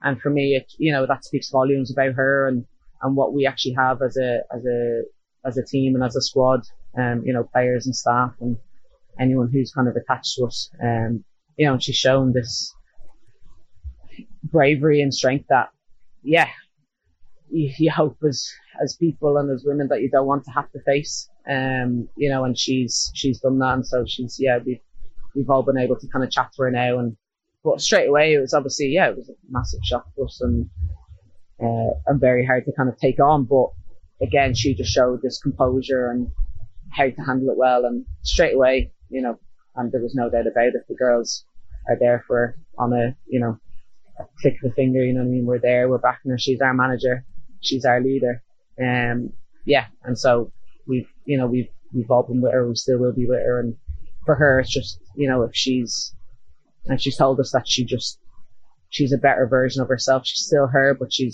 feels even better now, as on a personal level. Do you know what, football aside, that's exactly what you want in, the person that leading you out on the international stage. So personally, I can't, give me goosebumps, she's just, it's something else. You want her as a person to feel that freedom, and now it's even that, it's so open for us. You feel you can talk to her even more now. Do you know what I mean? Or if there's anything, she's kind of really opened that door, and it's different level. Yeah, I did think that when someone speaks about something like that, it's a very tough thing to speak about. But I'm sure players see that, and if they've any problems, if they've had any issues or anything like that, they're like, whoa, I feel like I could maybe speak to her about a certain situation. Could be totally different. Absolutely could be totally different, but you might have this maybe closer bond in a way. Yeah, literally, as you say, she's, it's up there to the highest level of openness and being, showing again that vulnerability to open up to a nation, to herself, to us as a team. So it's now feels like that, and anything is on the table to talk about, and that's even just about, like, who knows, but for a game, for anything that's happening around, she's really opened that door. And I think then as a group as well, it's opened that door for us to just be like, wow, look what she's done. It's now open, access all areas for us to kind of even go to that next level of, team camaraderie and how we talk to each other, and the friendships in the team and the bonds in the team. She's just ridiculously brave, and it makes us proud, and the amount of respect we have for her is gone higher. It's Louise Quinn speaking with Aisling in advance of the Finland game tomorrow. Now, John Duggan is with us at 8:44 this morning. John, good morning to you. Ger and Johnny, how we doing? Well, what's going on? Yeah, an interesting 24 hours of the world, hasn't it been? Mikhail Gorbachev passing away, and Donald Trump probably banged to rights now. If you look at the photos of what's Mar-a-Lago, what's on the floor. There was a great Gorbachev documentary actually in recent years. Yeah, I saw that. Yeah, it's hard not to feel sorry for him. He came across as a very nice man that tried to open up the Soviet Union, which was disintegrating at the time. There's a really good book about that era in 1985 called The Spy and the Traitor, about how the British got their biggest spy out of Moscow. It's written by a guy called Ben McIntyre, and it's like a gripping thriller. And he's still living in Britain, the biggest spy against the KGB. So this is the paranoia at the time. But opened it up and was seen as and is seen in Russia now as a traitor. Yeah, whereas he's seen in Germany as a hero. The Germans love him. Yeah, and I don't think he, as he passed away, I doubt he's delighted with modern day Russia. But it is what it is. Who would be? Seemed a good man. Like that was my feeling from him anyway. The almost impossible job in the end. Yeah. So that's what's going on in the world. What's going on in the football pitch is that Chelsea seem to be linked with somebody every 10 minutes, and I think Thomas Tuchel will be happy when this window's closed. Because they suffered a second defeat away from home to Southampton last night. Great for Gavin Mizuno to get and all his experience of really entertaining games. And seemingly played well, JD. Yeah, and he has been playing well in all the matches. No surprise. There was one goal against Leicester that he might feel that he might have done better on, but I think that he's really started the season well. So it was a 2-1 win for Chelsea. Defeat for Chelsea, Southampton winning 2-1, and Hasenhüttl bringing a lot of young players into the team. Leeds and Everton 1-1, and that's probably a fair result from what we've seen last night, that Everton still lack a cutting edge, but Leeds couldn't break them down. I thought Everton were definitely better last night. I thought they could have won the game. Cody, Tarkowski, Onana coming into the team. Yeah, Onana's a good player. I just thought defensively they knew what they were doing. Could easily have nicked us. Right back was very good. Patterson, is it? Patterson. Didn't know anything about him. He looks a really nice young player. Could have gotten the winner. Good chance they keep Gordon at this stage. They're going to keep Gordon. That's confirmed. That's confirmed. Yeah, and Leeds will be okay as well. Like Sinisterra getting his first goal, and Jesse Marsh has got a bit of fight about him. Obviously, he's got a good structure to the team. You can see already. So I think Leeds will be okay. Alexander Mitrovic, 100 Fulham goals now, 5-5. I think they're going to be okay. They beat Brighton 2-1 last night, 1-1 between Crystal Palace and Brentford, which is the match I watched because I really like Crystal Palace. They're a really exciting team to watch. Brentford are also an entertaining team. It is pretty amazing that every game's on. BT put it up last night, like this is what's on, and I was just like I do definitely pine some days for the days when it was like there was a game on at the weekend and you watch it. Less is more to an extent. Like it's kind of like, you know, the internet makes everything. The internet makes the ability to get information on anything so easy. You're less inclined to do it. Whereas if you actually, back in the days when it was harder, you'd put an effort in, and now it's so easy you don't even try. And there is too much football on the box, in my view. What do you think, JD? I love it. I love being able to watch Crystal Palace Brentford rather than having to watch Leeds Everton or having to watch Southampton. How about not being able to watch either of them and just having really appreciate when a game is on? No, I prefer to watch as much as I can. Because I think the more and more you watch, the more you get into the depths of the nuance of it. But then it becomes almost like a TV experience where it's not like going to the game. I'll always try to go to games as well. Yeah. But I really feel that it's hard to get to Brentford of a Tuesday night when you got work in Dublin on a Wednesday. I do have supersonic travel. I just find that the more and more you're on top of it, the more and more you form a really interesting opinion on things. Yeah. It's only like I'm really buzzed about watching Spurs this evening. I'm buzzed about, like, I was doing the lineups last night. So, but if I'd missed this week, I would really feel behind. So that's just the way I'm looking at it. If they did a model where you had to, which I mean is a subscriber model, which I think the Glazers are thinking, oh my god, if this happened, how much money could we make if you had to pay per view for the games? At least it would take away that, because I get the feeling that, like, if I want to watch Liverpool now, the game is going to be on TV pretty much. It's going to be on something, and I don't know, it just feels like there's too much football on TV. It's like a carousel that never ends. But if you were living in the UK and you were somebody who went and loved the experience and you'd want full stadiums and you want more people to attend games, I couldn't understand the reason for that. But to have it here, Johnny's basically against running water and electricity. He wants to go back to the bit. We didn't invent the wheel for like 10,000 years as humanity. Not a great sense of our brain power, but certainly for the days pre-fossil fuels. I don't really want to go back to the 90s when I've been listening to Crackly 5 Live and barely. I don't know. There's something. This is again like, you know, it was better in the communist Russia. It was better in the Soviet days. He's turning 40. It kind of was getting wistful for. There are a lot of people listening in, I hope, who are thinking, yeah, I kind of agree with you. The change. Are you doing the pools every week still? Are you doing the pools? Yeah, doing the pools. Yeah, there is an element of less is more though. Look, there is. During lockdown, there was too much football because it was on every night. Now, at least, it's you know that there are nights off. And also the stadiums being full, it matters more. When we were on last Saturday, but the weekend, you know, you're not going to see much of the football. We'll watch the game here Saturday. Then you end up doing other things. You might watch Match of the Day. You won't be. You're not going to sit down on Sunday and watch 2 games. Well, it was 2 Saturdays ago, the Saturday lineup against like 4 games. It was absolutely terrible, the 3 o'clock lineups. Oh, so but last weekend it was sensational. It was a sensational Saturday. There's 8 games this weekend. Right. Anyway, Chelsea beaten again. This is like the Chelsea being beaten again. I think this is interesting. I think like Todd Bowley, loads of money, very involved, like personally involved. Ed Woodward again. A lot of stuff. And how many games can Tuchel lose before? He didn't win a Champions League for this owner. He won a Champions League for the previous owner. They're out of the title race, JD, basically. They've dropped 8 points already. I think they're at the top 4. I think the top 4 is going to be the 2 North London clubs, City and Liverpool. Yeah, that could well be at the moment. Now, we will see what squad strength. Well, Fofana sign, I think, will help a lot. And Kante will come back. So I think that Chelsea are definitely built to go on a run. But they were very good against Spurs. Like, they should have won that game. They should have won. They were very good. But it's the consistency. But they've been bad. They were like... maybe he hasn't had enough time to work with these players. The coaches, though, they couldn't get the plane to Leeds, and it all sort of derailed after that, even though the team actually got the private plane for the 3-hour train ride. Just all derailed after that. So look, yeah, it's interesting to see what will happen. I think Tuchel just needs to work with those players a bit more. I would trust in Tuchel. Great to see Andrew Omobamidele scoring for Norwich last night. He just every time he plays now, there's like glowing reports about Omobamidele, and I think Stephen Kenny's gotten to go with the 3 young lads, himself, Collins, and O'Shea, and make this our way forward. As in drop John Egan. I'd probably play. Yeah, probably would. I think they're probably all very good on the ball. Egan would be very close.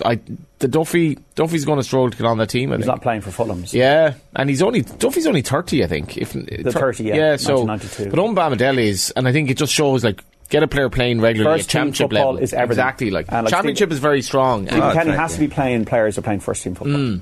And there are a lot of players at the moment in the Championship doing that. Yeah, and I think what's exciting is that you'll have centre-backs for Ireland who are very, very willing to play with the ball and to run with the ball, and that's something we won't have seen before. Possibly all 3 of them. Yeah, and the goalkeeper as well. Tonight, like really good games tonight, like Newcastle going to Liverpool. The slate of games tonight is really excellent because Steven Gerrard might get spanked tonight. Arsenal could easily spank Villa tonight. And the pressure will then, because there already has been a sacking, the dam burst is so important in influencing owners in going, right, somebody else has done it, so therefore we need to do it too, because that the stakes have been ratcheted up. Like honestly, I was looking at the betting for the next manager to go. Like Parker wasn't even in the top 6. No, Rodgers was odds on. Rodgers, and I was thinking it's going to probably be Gerrard maybe, because their next 2 games are Arsenal and City. They're going to lose tonight 100%. They don't look like they know what they're doing really attacking wise. The game that intrigues me is Newcastle Liverpool. I think there's a massive challenge for Liverpool. Haven't been convinced of them at all, and a real up and coming. Just forget about the other day. Forget about the other day. Forget about the other day. Completely new challenge. Well, it's a Max-Man play, might not. West Ham taking on Tottenham. I think Richarlison will definitely play tonight. Ahead of Son. Yeah, and he should. Erling Haaland might be rested by Man City against Nottingham Forest. And Wolves going to Bournemouth. So, yeah, it's brilliant stuff tonight. Keith Long parting ways with Bohemians, nearly 8 years. Second longest serving manager at the club behind Billy Young. Wow. So they're hosting Shamrock Rovers on Friday night. Load of tennis exits at the women's singles. Emma Raducanu's gone. Elisa Cornet beat her in straight sets. Elena Rybakina, the Wimbledon champion, out, defeated in the first round by Clara Burrell. Naomi Osaka losing to Danielle Collins. Rafa Nadal, though, beat Rinky Hijikata.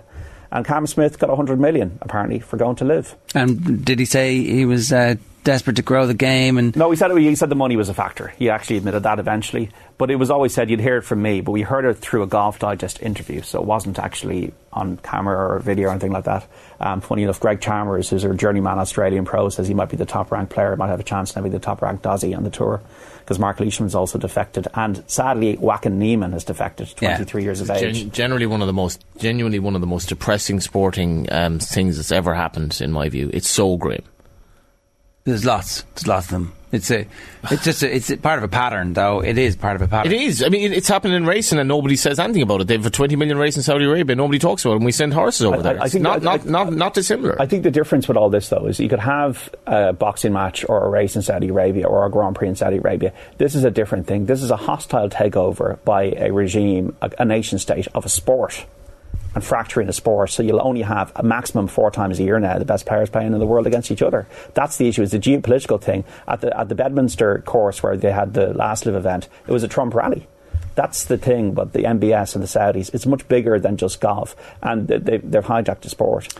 Last question for you. Let's get the points tonight. Bobby Dwyer wants to know, hey Bobby, has John booked his Champions League away day yet? Jack Pitt-Brooke is the Spurs correspondent of The Athletic, so I'm a bit of a nobody in that I'm always flicking on Twitter. So Jack Pitt-Brooke on Saturday morning put out the fixtures before anybody else, and I booked my flight to Frankfurt 5 minutes later for £100. Very nice. In October, and booked my hotel, and rang my nephew yesterday, he's a season ticket holder, can you sort us for a ticket? So sorry, just on that, right? So how many people would actually be going from Ireland to Frankfurt for a Spurs game? Would the price have gone up much? I haven't checked the prices since. Maybe, you know, you probably 150, 200 maybe. That's enough. That fills the plane. You know, all of a sudden the price trebles. You would be amazed every single. Like, I mean, I've gone to Spurs matches on Sundays. You'd be amazed at the amount of people going from this country. West Ham. I know West Ham Spurs I went to. Villa Spurs like last season.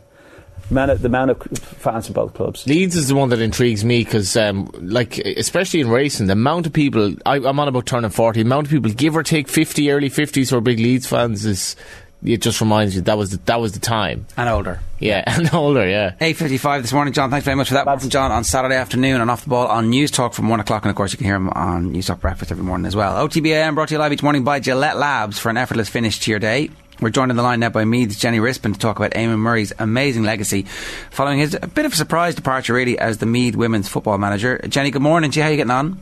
All good. How are you getting on? When did you guys find out about this? Yeah, I suppose the news broke over the weekend. There was, I suppose, rumblings over the last few weeks, will he or won't he? I suppose especially since the news of Paul Garrigan and his team moving on as well. So there was a lot of questions in the air. Probably need to be stifled either way, but so look, it's shook Meath ladies football over the weekend. But look, for some it's not too surprising, and for others, probably comes as a bit of a shock from outside the county. He'd signalled it a little bit in the build-up, and certainly had spoken about how this was the end of this backroom team in particular, because we kind of knew that some members were stepping away, and obviously with some of the team heading down to Australia, there was a sense that this was definitely going to be the end of an era. But given how central he'd been to the whole thing, there was maybe a hope that he might have stayed on to try and oversee the rebuilding. Yeah, it almost feels strange to say it's an end of an era, and in some ways you feel like things are only kicking off. So it feels unusual to say that, but at the same time, yeah, if you're on the inside, you'll see that it's been a long journey. I'd say maybe Eamon had hoped to stay on. I mean, look, he's a passionate Meath football man, and he wouldn't want to have moved on, unless the things weren't right around him, and he'd want to build a team that would move, would get Meath ladies forward again in the future. So look, I'd say that things I'm sure he's been thinking about a long time, and so maybe he just didn't get the things fall into place around him. Like it's mad. Just in Dublin and Meath, what are we talking? Like literally about a year ago, give or take, Dublin and Meath, and that's when he exploded onto the national scene in terms of where this Meath team was. And it's actually just come and gone just like that. 2 wins, bang bang, and that's what it feels like from the outside looking in. Yeah, it's true. That's what I'm saying. In the space of a year, it was only last September. It's only 11 months ago, basically, give or take. Sorry? It's literally not even a year ago when that when the expectation was Dublin were going to win that game. Now all of a sudden Meath are one of the best teams you've ever seen, and he's gone. That's it. It's literally been a whirlwind year. Meath were outsiders that time. If they'd lost that final, you'd wonder what would have happened. It could have been a very different face of ladies football across the country. But Meath didn't. Meath won that year, and in the space of a year, winning 2 All-Irelands back to back, National League, Eamon Murray and all these Meath ladies players are on everyone's lips. And all of a sudden, just like that, for on the face of it, that he's moving on. But as I said, look, this is a long process for Eamon. So that even going back over the years, he's a long time with the underage setup. And look, when players start stepping away, and Eamon, Paul Gargan would have meant a lot to him as well, and Paul's a long time on the road with him there. And I'm sure that when Paul decided to step away, that maybe it was time for Eamon to step away too. Where do you start rebuilding this Meath team? Getting people around you at the top to start of all, but also going on the hunt for new players as well. That's the thing, though. It's very, very difficult when you look at the players you're losing, and to for the players to maintain that commitment. As much as it's this Meath thing is so fresh and so young. For the inter-county commitment is so insane to maintain that hunger. Is it a question of, right, I'm going out at the top here, it doesn't get better than this, or is it just this is too much of an effort to go back in another year and almost start a little bit afresh? Yeah, there's probably a bit of both. As I said, there's a lot of girls as well with a lot of miles in their legs as well. That are looking for a change, but there's a lot of young players biting to get onto that team, and I've no doubt that Eamon, he would stick it out if he thought, things were right. But look, Eamon, it's probably right that to pass it on to somebody else. It's probably the right time. You kind of have. It'd be hard for somebody to come in as a new coach under Eamon to try and build off what's already been done. And, at the same time, there's no doubting Eamon as a manager, everything else has to be right around it. And I would find it possibly quite hard to do that. So do you think there was anything that the county board could have done to convince him to stay? Look, Eamon is his own man. He makes up his mind to do something, and he'll do it. He needed convincing to do it in the first place. I was surprised he kind of took on an adult role or a senior team, especially at the time 5 years ago. But thinking back, he was the only man for the job. But I suppose when you have to respect his wishes. And I said everything has to be right around him, and there's probably an element of going on his own terms as well is important for any manager. Maybe there's a point of out at the top now and hand it over to somebody else when it's in such a good place. What is the scene like in terms of the next crop of players who might be able to replace the players who've gone off to the AFLW?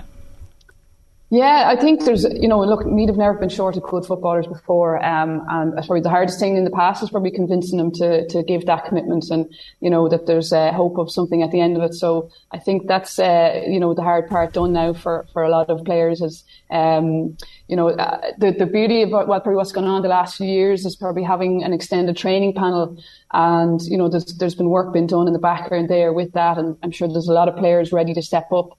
That probably haven't got as much game time as they'd like. There's a very settled team there the last couple of years. But look, I've known a few players in the background there, and so I've been involved with the minor team this year.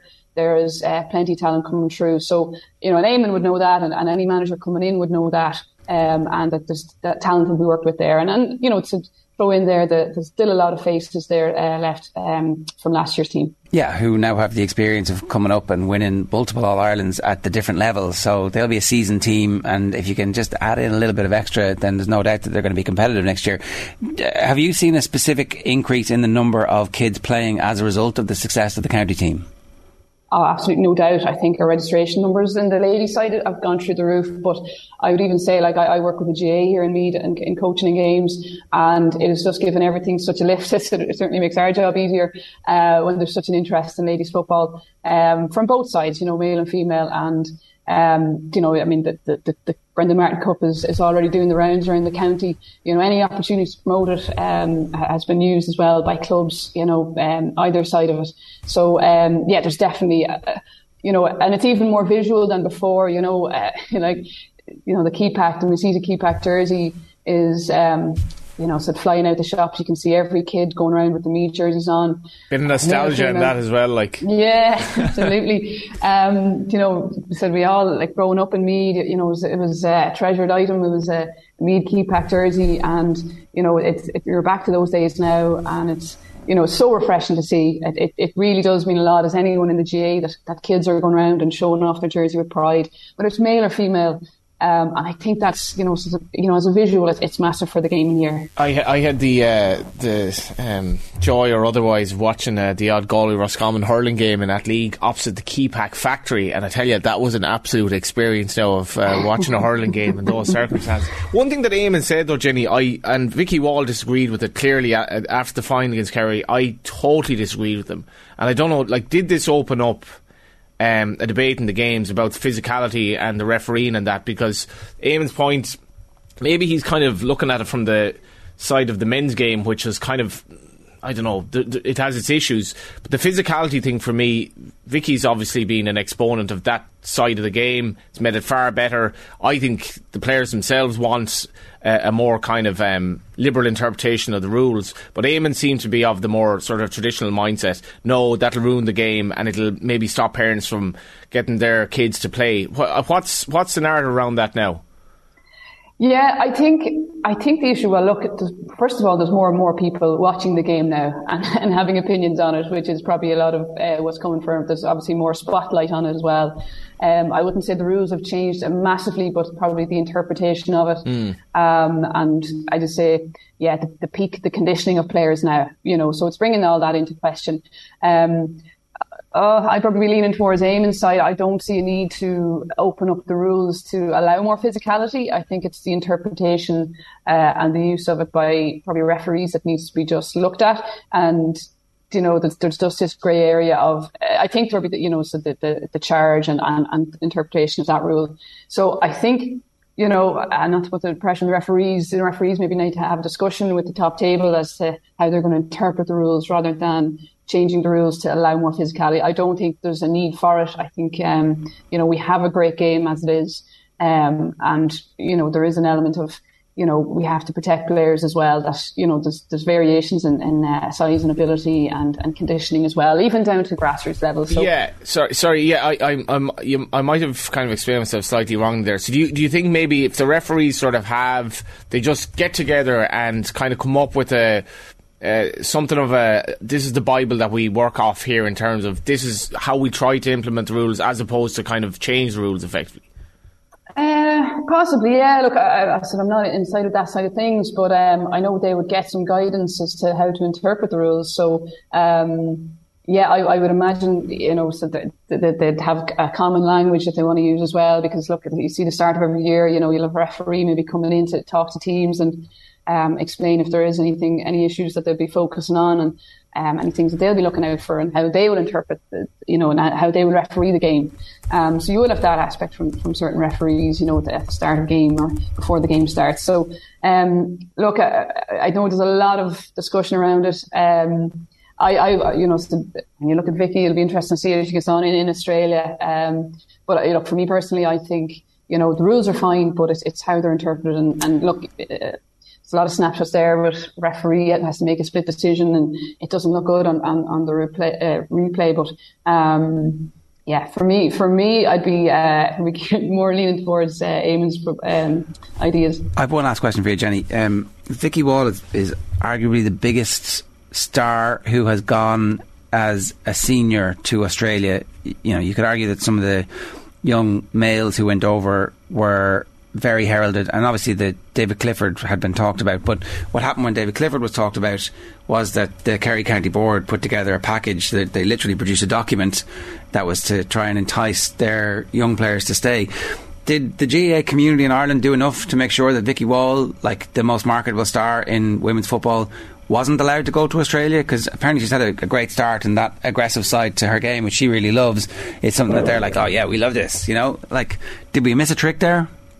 Look, I'm going to be honest, somebody trying to promote the GAA here, and particularly ladies football, it's devastating to see it from that point of view that, our biggest stars, the game is really at a peak audience now in terms of marketing and viewership and people interested in the game. Whereas you look in Australia, it's still very much in its infancy and starting out. Was there enough done? There can never be enough. You need to. I think the GA as a whole need to look at it, and particularly LGFA. Vicky, it's at the top of her game, most talked about player in Ireland. Possibly could have, but.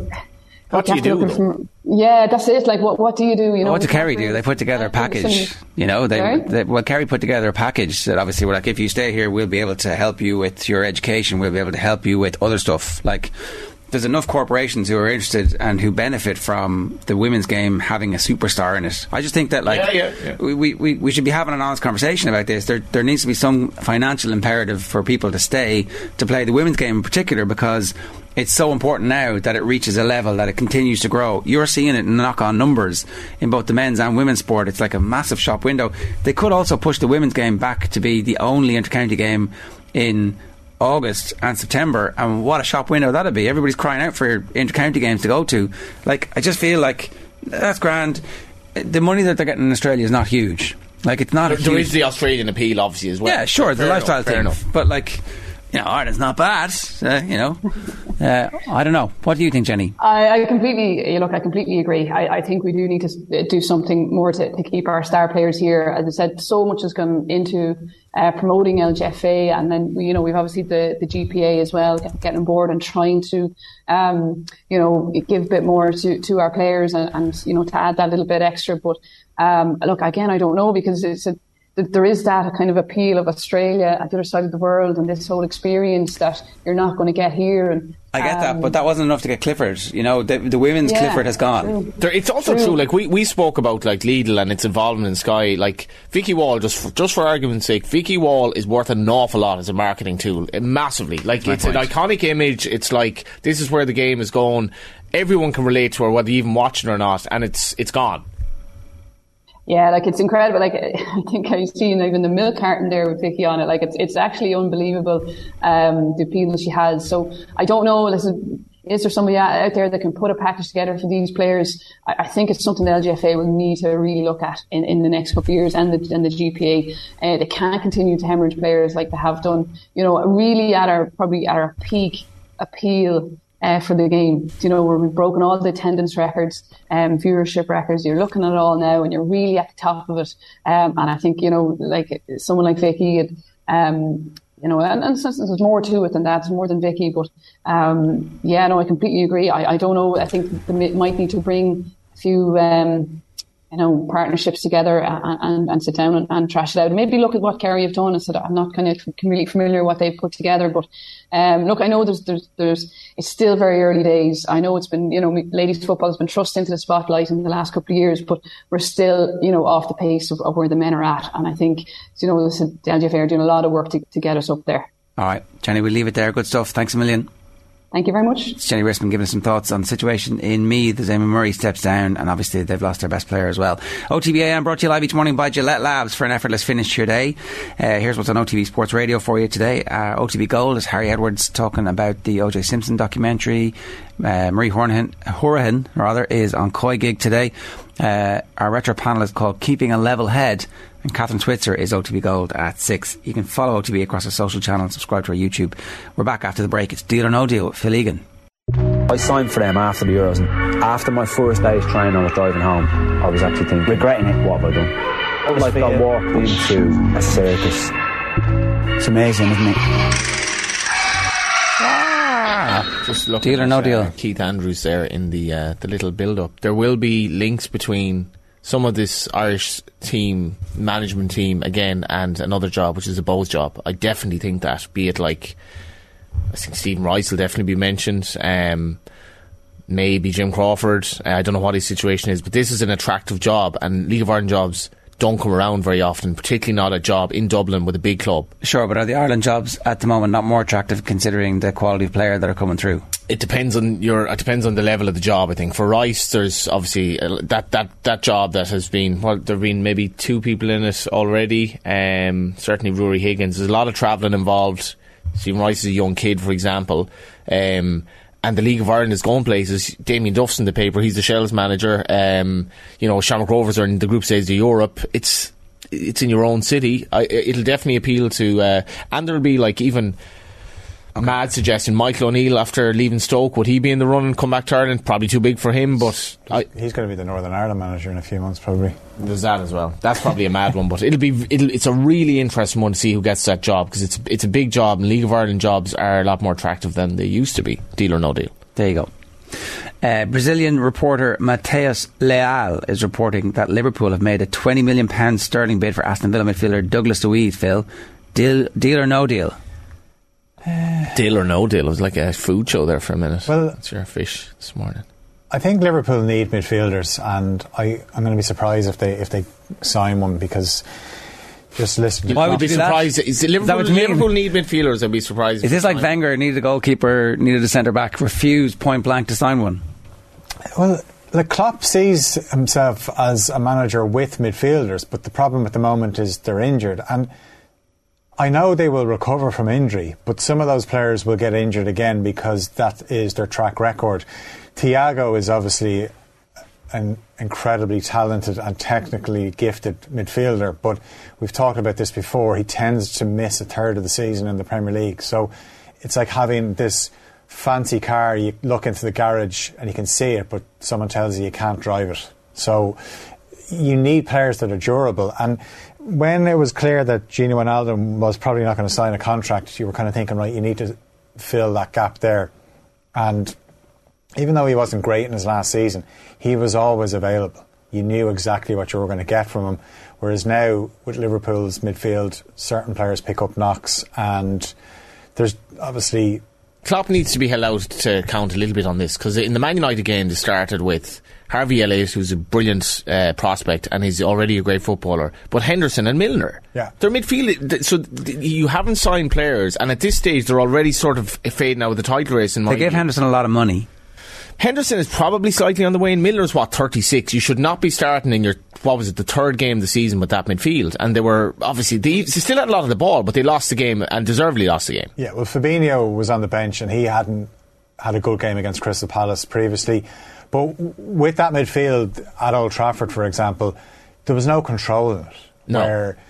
Now, Liverpool, when they had their best spells under Klopp, didn't necessarily have great control in midfield, but what they did is they got you the ball back straight away with tempo, and because your attack was so good, there was space for your attackers to exploit defences that were caught in the hop, because they'd coughed up possession, because Liverpool's midfield was so good at getting it back. It's not as good at retrieving the ball as it used to be. So they need to inject more energy into that. Do they have the players at the club at the moment who can do that? Like, did some penny drop during the 9-0, or do we need to ignore that? No. I just think they were. I think it helped against Bournemouth that they scored early. I think Liverpool are. There's got to be a TAA. There's still this debate. We had it on the show on Saturday. There has to be a debate about playing him in the whole midfield role. At least give it a go.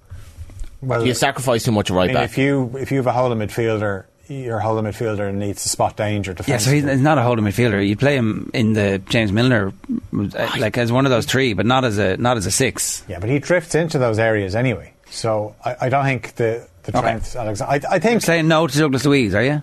I actually think he would be. He's quite a durable player, and he would be available.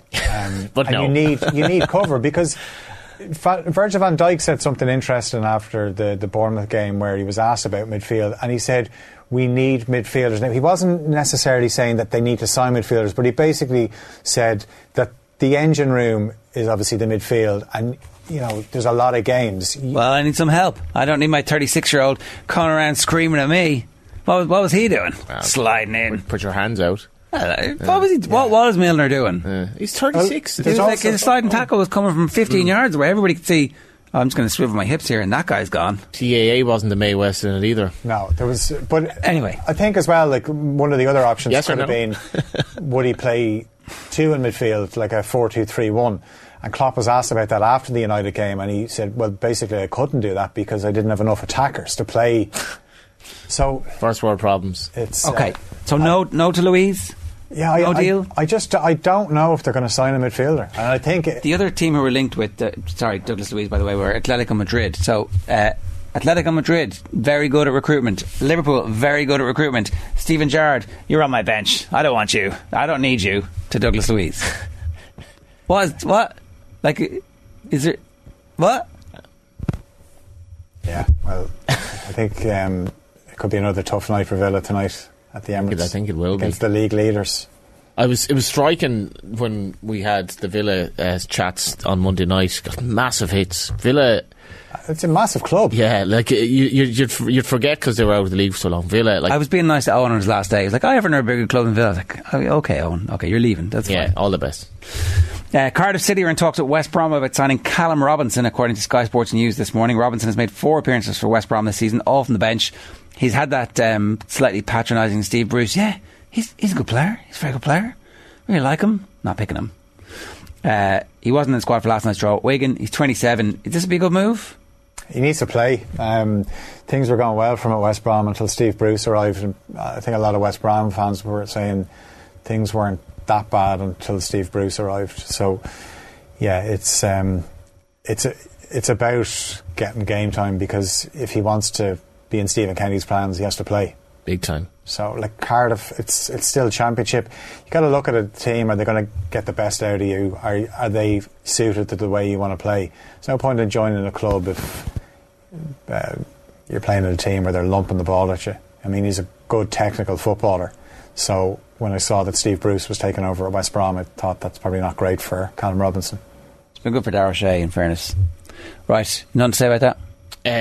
Just what Phil says, he desperately needs game time and bit of confidence. It's a bit of confidence, because Ireland are suddenly not too badly served up top, and Robinson, who was the starting striker, isn't anymore. And it's far from sure of his place, actually, unless he's playing football. Yeah, I don't know. I can see him getting picked. He gets picked when he's fit. Generally. For Ireland, yeah. I think it'd be interesting to see what Stephen Kenny says, but you can't necessarily be picking strikers. The manager likes him, though. He does like him, but if he's not playing, well, sorry, if he gets this move, we would assume he's going to play in Cardiff. At least, but like Parrott's playing week to week. Obafemi's playing week to week. Ida's back fit. Not scoring in the league. He's not scoring. Well, Preston aren't scoring at all. Yeah, but apparently his metrics are good. Otherwise, his KPIs, apart from the fact that he's there, which to score. Mario Balotelli. Oh. Why always me? FC Sion in Switzerland. Yeah, well done. Yeah. So he's joined there, and that is it. There you go. Mario's still going. He could end up Super in the League Mario, couldn't he? He could get the Bose job. He's good for the brand. Well, yeah. That wouldn't be good for the club, but no. Yeah. RB Leipzig managing director Oliver Mintzlaff has once again ruled out selling Josko Gvardiol. Have we got this correct? How's your Croatian? Anybody? Yeah, I was in Croatia there last week. Yeah. You were? How'd you get on? They've a few decent. Oh yeah. Great country. Love it. I go there a lot. But you get your pronunciation right well over there on what's his name? Josko Gvardiol. Josko. Josko Gvardiol is 20. He is an absolute beast of a 20-year-old. And once again, Leipzig are producing these young centre halves. We've obviously seen Kanate go to Liverpool, Upamecano to Bayern. So he looks like the next one. But yeah, the talk is that Chelsea would maybe agree a deal, but it won't happen until next summer. But looking at them last night, they were bad. They missed Reece James. The game was Reece lost. James was out. Yeah, the game was lost in the tunnel when Azpilicueta is getting outsmarted by the ball boy from Southampton. You were waiting to say that one. Yeah, he got done with the put your hand out, and he's got him like, and you know you can't be doing that. No, like if you're Azpilicueta, you're thinking you're 8. You can totally do that. Like he's probably an internet sensation. I wouldn't do that. It's unmannerly. Well, Azpilicueta was mannerly enough to, he lost the battle though. People would say that's karma for what happened with Chelsea and Swansea and the ball boy. Eden Hazard, it's a long time ago. It is a long time ago. Comes around and all that. Yeah, but just thinking. Yeah, they weren't good. Obviously, N'Golo Kante's missing, so they've lost the last 2 away games, and he hasn't been involved in them. Sterling, in fairness, he scored. He had a chance before that, which scored twice the weekend as well. Yeah, so I don't think I think one of the issues is Kai Havertz, what do you do with him? Where's his best position? But in general, their attack is not very good. That was not the big cohesive. question mark. That was the big question mark. He brought Brohan last night, who looked big and burly and decent, but are they trying to get rid of him? Did they put him on so they could sell him in the next 24 hours? Did they put him on because they think he's an option? They have a lot of players who do a lot of the same things. Yes. But I just think as a unit, and this was even a criticism I would have had of Tuchel's Chelsea even last season, where people were wondering could they go on and win the league, and they obviously signed Lukaku and we know it didn't go very well, but they are very hard to beat usually. They haven't been like that the last couple of away games, but they still don't convince me going forward in terms of what the plan is. Yeah. But they have so many good players that they can obviously score goals anyway. Yeah. But they're not getting the most out of those it seems players. almost, it's like there's no overarching strategy behind how we're going to score beyond we have a lot of good players. Yeah. We'll give them responsibility to do it. Your good players go out and you look after it, kind of thing. He did more or less antagonise Conte, to be fair. He was poor about the referee in a subsequent game when he basically called his integrity into account, and maybe there is a little bit coming back to hit him in the face now. But he's definitely under pressure, I think. Yeah, I think the results keep going this way. You just can't spend $250 million and expect there to be no repercussions for it. Okay, so very quickly, your thoughts on some of the loan deals that have been completed. Dele Alli going to Besiktas, Callum Hudson-Odoi to Bayer Leverkusen, Harry Winks to Sampdoria. Good for all three of them to be away from the pressure cooker of... Yeah, I think... The pressure cooker Dele Alli in Turkey. Yeah, well, that's a pressure cooker. Yeah, that is a pressure cooker, and he's, if he doesn't perform, the crowd will get on his back. But he needed to get some sort of a change. But I don't know how it's going to work out for him. I think Hudson-Odoi, that's a good move. I think the way he plays his style, the Bundesliga will suit it. It definitely suits attacking players. And Harry Winks, even if it doesn't work out, he gets to wear a cracking jersey every week. Where's he going? Sampdoria. Yeah. Oh, yeah. That's a beaut. Yeah. What will new signing Anthony offer to Manchester United? He's quality. He's obviously going to play in the right wing, but where will Jadon Sancho play? Well, he can play him on the left, right? And you've got options then in the middle. But with Anthony, obviously, because he's left footed, everyone thinks he's going to cut inside, but not necessarily. Like, he has no problem going down the outside, and he's not explosive with his pace, but his feet, he's got great feet, technically a really good player. So now they need to make sure that they have somebody that can link up with him on that right hand side, and at the moment it's Diogo Dalot, but there is talk of Dest from Barcelona, who obviously would have played under Ten Hag at Ajax. I haven't seen enough of Dest at Barcelona to know, is that an upgrade on Dalot, or is it just strength and depth and they'll have two right backs then they can kind of interchange like most of the I teams? think and Wan-Bissaka would obviously be let go because Wan-Bissaka just isn't good enough attacking wise, and actually defensively he seems to his confidence is gone. Like, when he came to United defensively he was pretty good. In terms of when you try and take him on positionally, not so good, but he's definitely hasn't improved since he's gone to United. So Dest would obviously provide a bit of competition, and because Dalot, I don't think Dalot is he's not good enough really for the very top level, but United are not there right now. They're trying to get there, but it'd be another player that he has managed or played against week in, week out. So it's very clear they've just decided, you are in charge of everything, you can have whatever you want, fix this. Yeah, and here's some money. And it's a lot of money. People are talking about Anthony, but if he's good, then the price tag never gets talked about. It's as soon as things go bad, the price tag gets thrown at it. Look at, prime example is Harry Maguire. I mean, remember when Liverpool bought Van Dijk, people laughed at the price tag. It's irrelevant once they play well, yeah. Absolutely. I mean, and it literally is small figures at this stage. Ronaldo, is he still going to be there on today? I think Friday. I just don't know who's going to take him, unless his move to United all happened very quickly last season. So unless something happens quickly, maybe the Ten Hag situation is interesting because he's saying one thing, but he must be thinking another. Well, I guess he's not a bad sub to have to bring on if you're chasing the game. Is he good in the dressing room if he's not That's playing? the thing. I don't know. I don't know if he's going to have... I think... So Ten Hag is now going to have 8 or 9 players who absolutely think he is the dog's bollocks, right? Because of what's happened. The ones he's all signed, the ones who've all played with him before, and the ones who are like, there's someone who knows what he's doing in charge. All of a sudden, if Ronaldo's pouting, they're like, oh, your man's pouting again. It's not like, he's the leader, I've got to follow him. Because like, he's clearly the boss when Solskjaer is like, you know.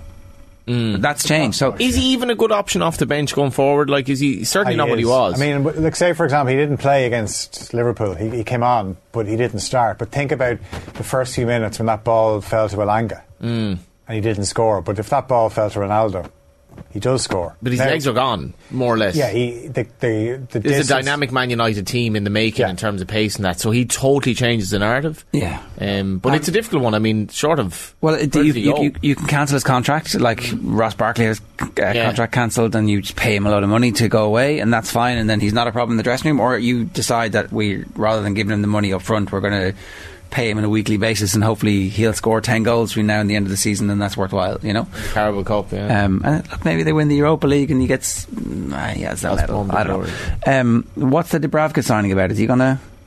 No, he's just backup keeper. No pressure. No, but I think that is a position that they need to look at in the future, because if Ten Hag has an idea of how he wants to play, then De Gea is not the answer. But see, it's like you have to clear players off the squad list, and you have to bring it in bit by bit. And they've done a remarkable job. If they get Dest, it will be like a half a team at least. Yeah, and that's a remarkable one transfer window. It's not bad considering a few weeks ago it looked where they poor came from, and now it's about playing with the intensity that Ten Hag wants, the way they played against Liverpool. But you know, they weren't great against Southampton. So Southampton are really good, it turns out. Yeah, well, the pitch didn't help either, and the pitch was awful again last night. But look, there is going to be setbacks. So as soon as there are setbacks, then all the same arguments come up. But the thing is, like, this was never going to be a quick fix. But unfortunately, when you're the manager of Manchester United, I don't know if the same arguments are as readily available to people now. They do have Casemiro in midfield. They will have some brain power there. They will have some brawn there. They will have like a fast forward who's tricky, and I don't know, maybe he's a bust. Sancho, I don't know if Sancho's going to make it at this level. Like, do you try and ship Sancho out and try and get some of that money back? I think if you have a good forward unit, Sancho works for you perfectly, because he's a very intelligent footballer, and so he's going to be an inside left. Yeah, but that's his position. I mean, you can interchange. Anthony could play in the left if you wanted. So we see it often as well. If you're playing three up front, you know, players can drift into the centre. So it's about having fluidity, and I see Sancho definitely as part of that. Okay, all right. Man City are in talks over deal to sign Borussia Dortmund centre back Manuel Akanji. Is this a position City needs to strengthen? Is this good? Big time, yeah. Because even when they played Newcastle a few weeks ago, the starting centre halves were Stones and Ake. And you think when you see those, the problem is you usually can't get the ball off City, so they're fine for most games. But if there's a big game against good opposition, and in fairness to Newcastle that day, they caused City a lot of problems. A game and a half, they conceded 5 goals, and it was like in the Newcastle game, they did, like when they lost possession, it was like, Jesus, you can actually hurt these people. Yeah, absolutely. But the thing is, City are just not used to teams going at them because they have the ball for so long, and obviously Ruben Diaz came on in that game as well, and I think it is a position that they definitely need to strengthen. I've never really understood the whole thing behind Nathan Ake, but they spent a lot of money on that. Yeah. Will Liverpool sign anybody before the window closes? Yes or no? No. All right. That is today's Deal or No Deal. I signed for them after the Euros, and after my first day's training, I was driving home. I was actually thinking, regretting it. What have I done? Like I walked into a circus. It's amazing, isn't it? OTB AM. With Gillette. Get into your flow with the new Gillette Labs Razor with exfoliating bar.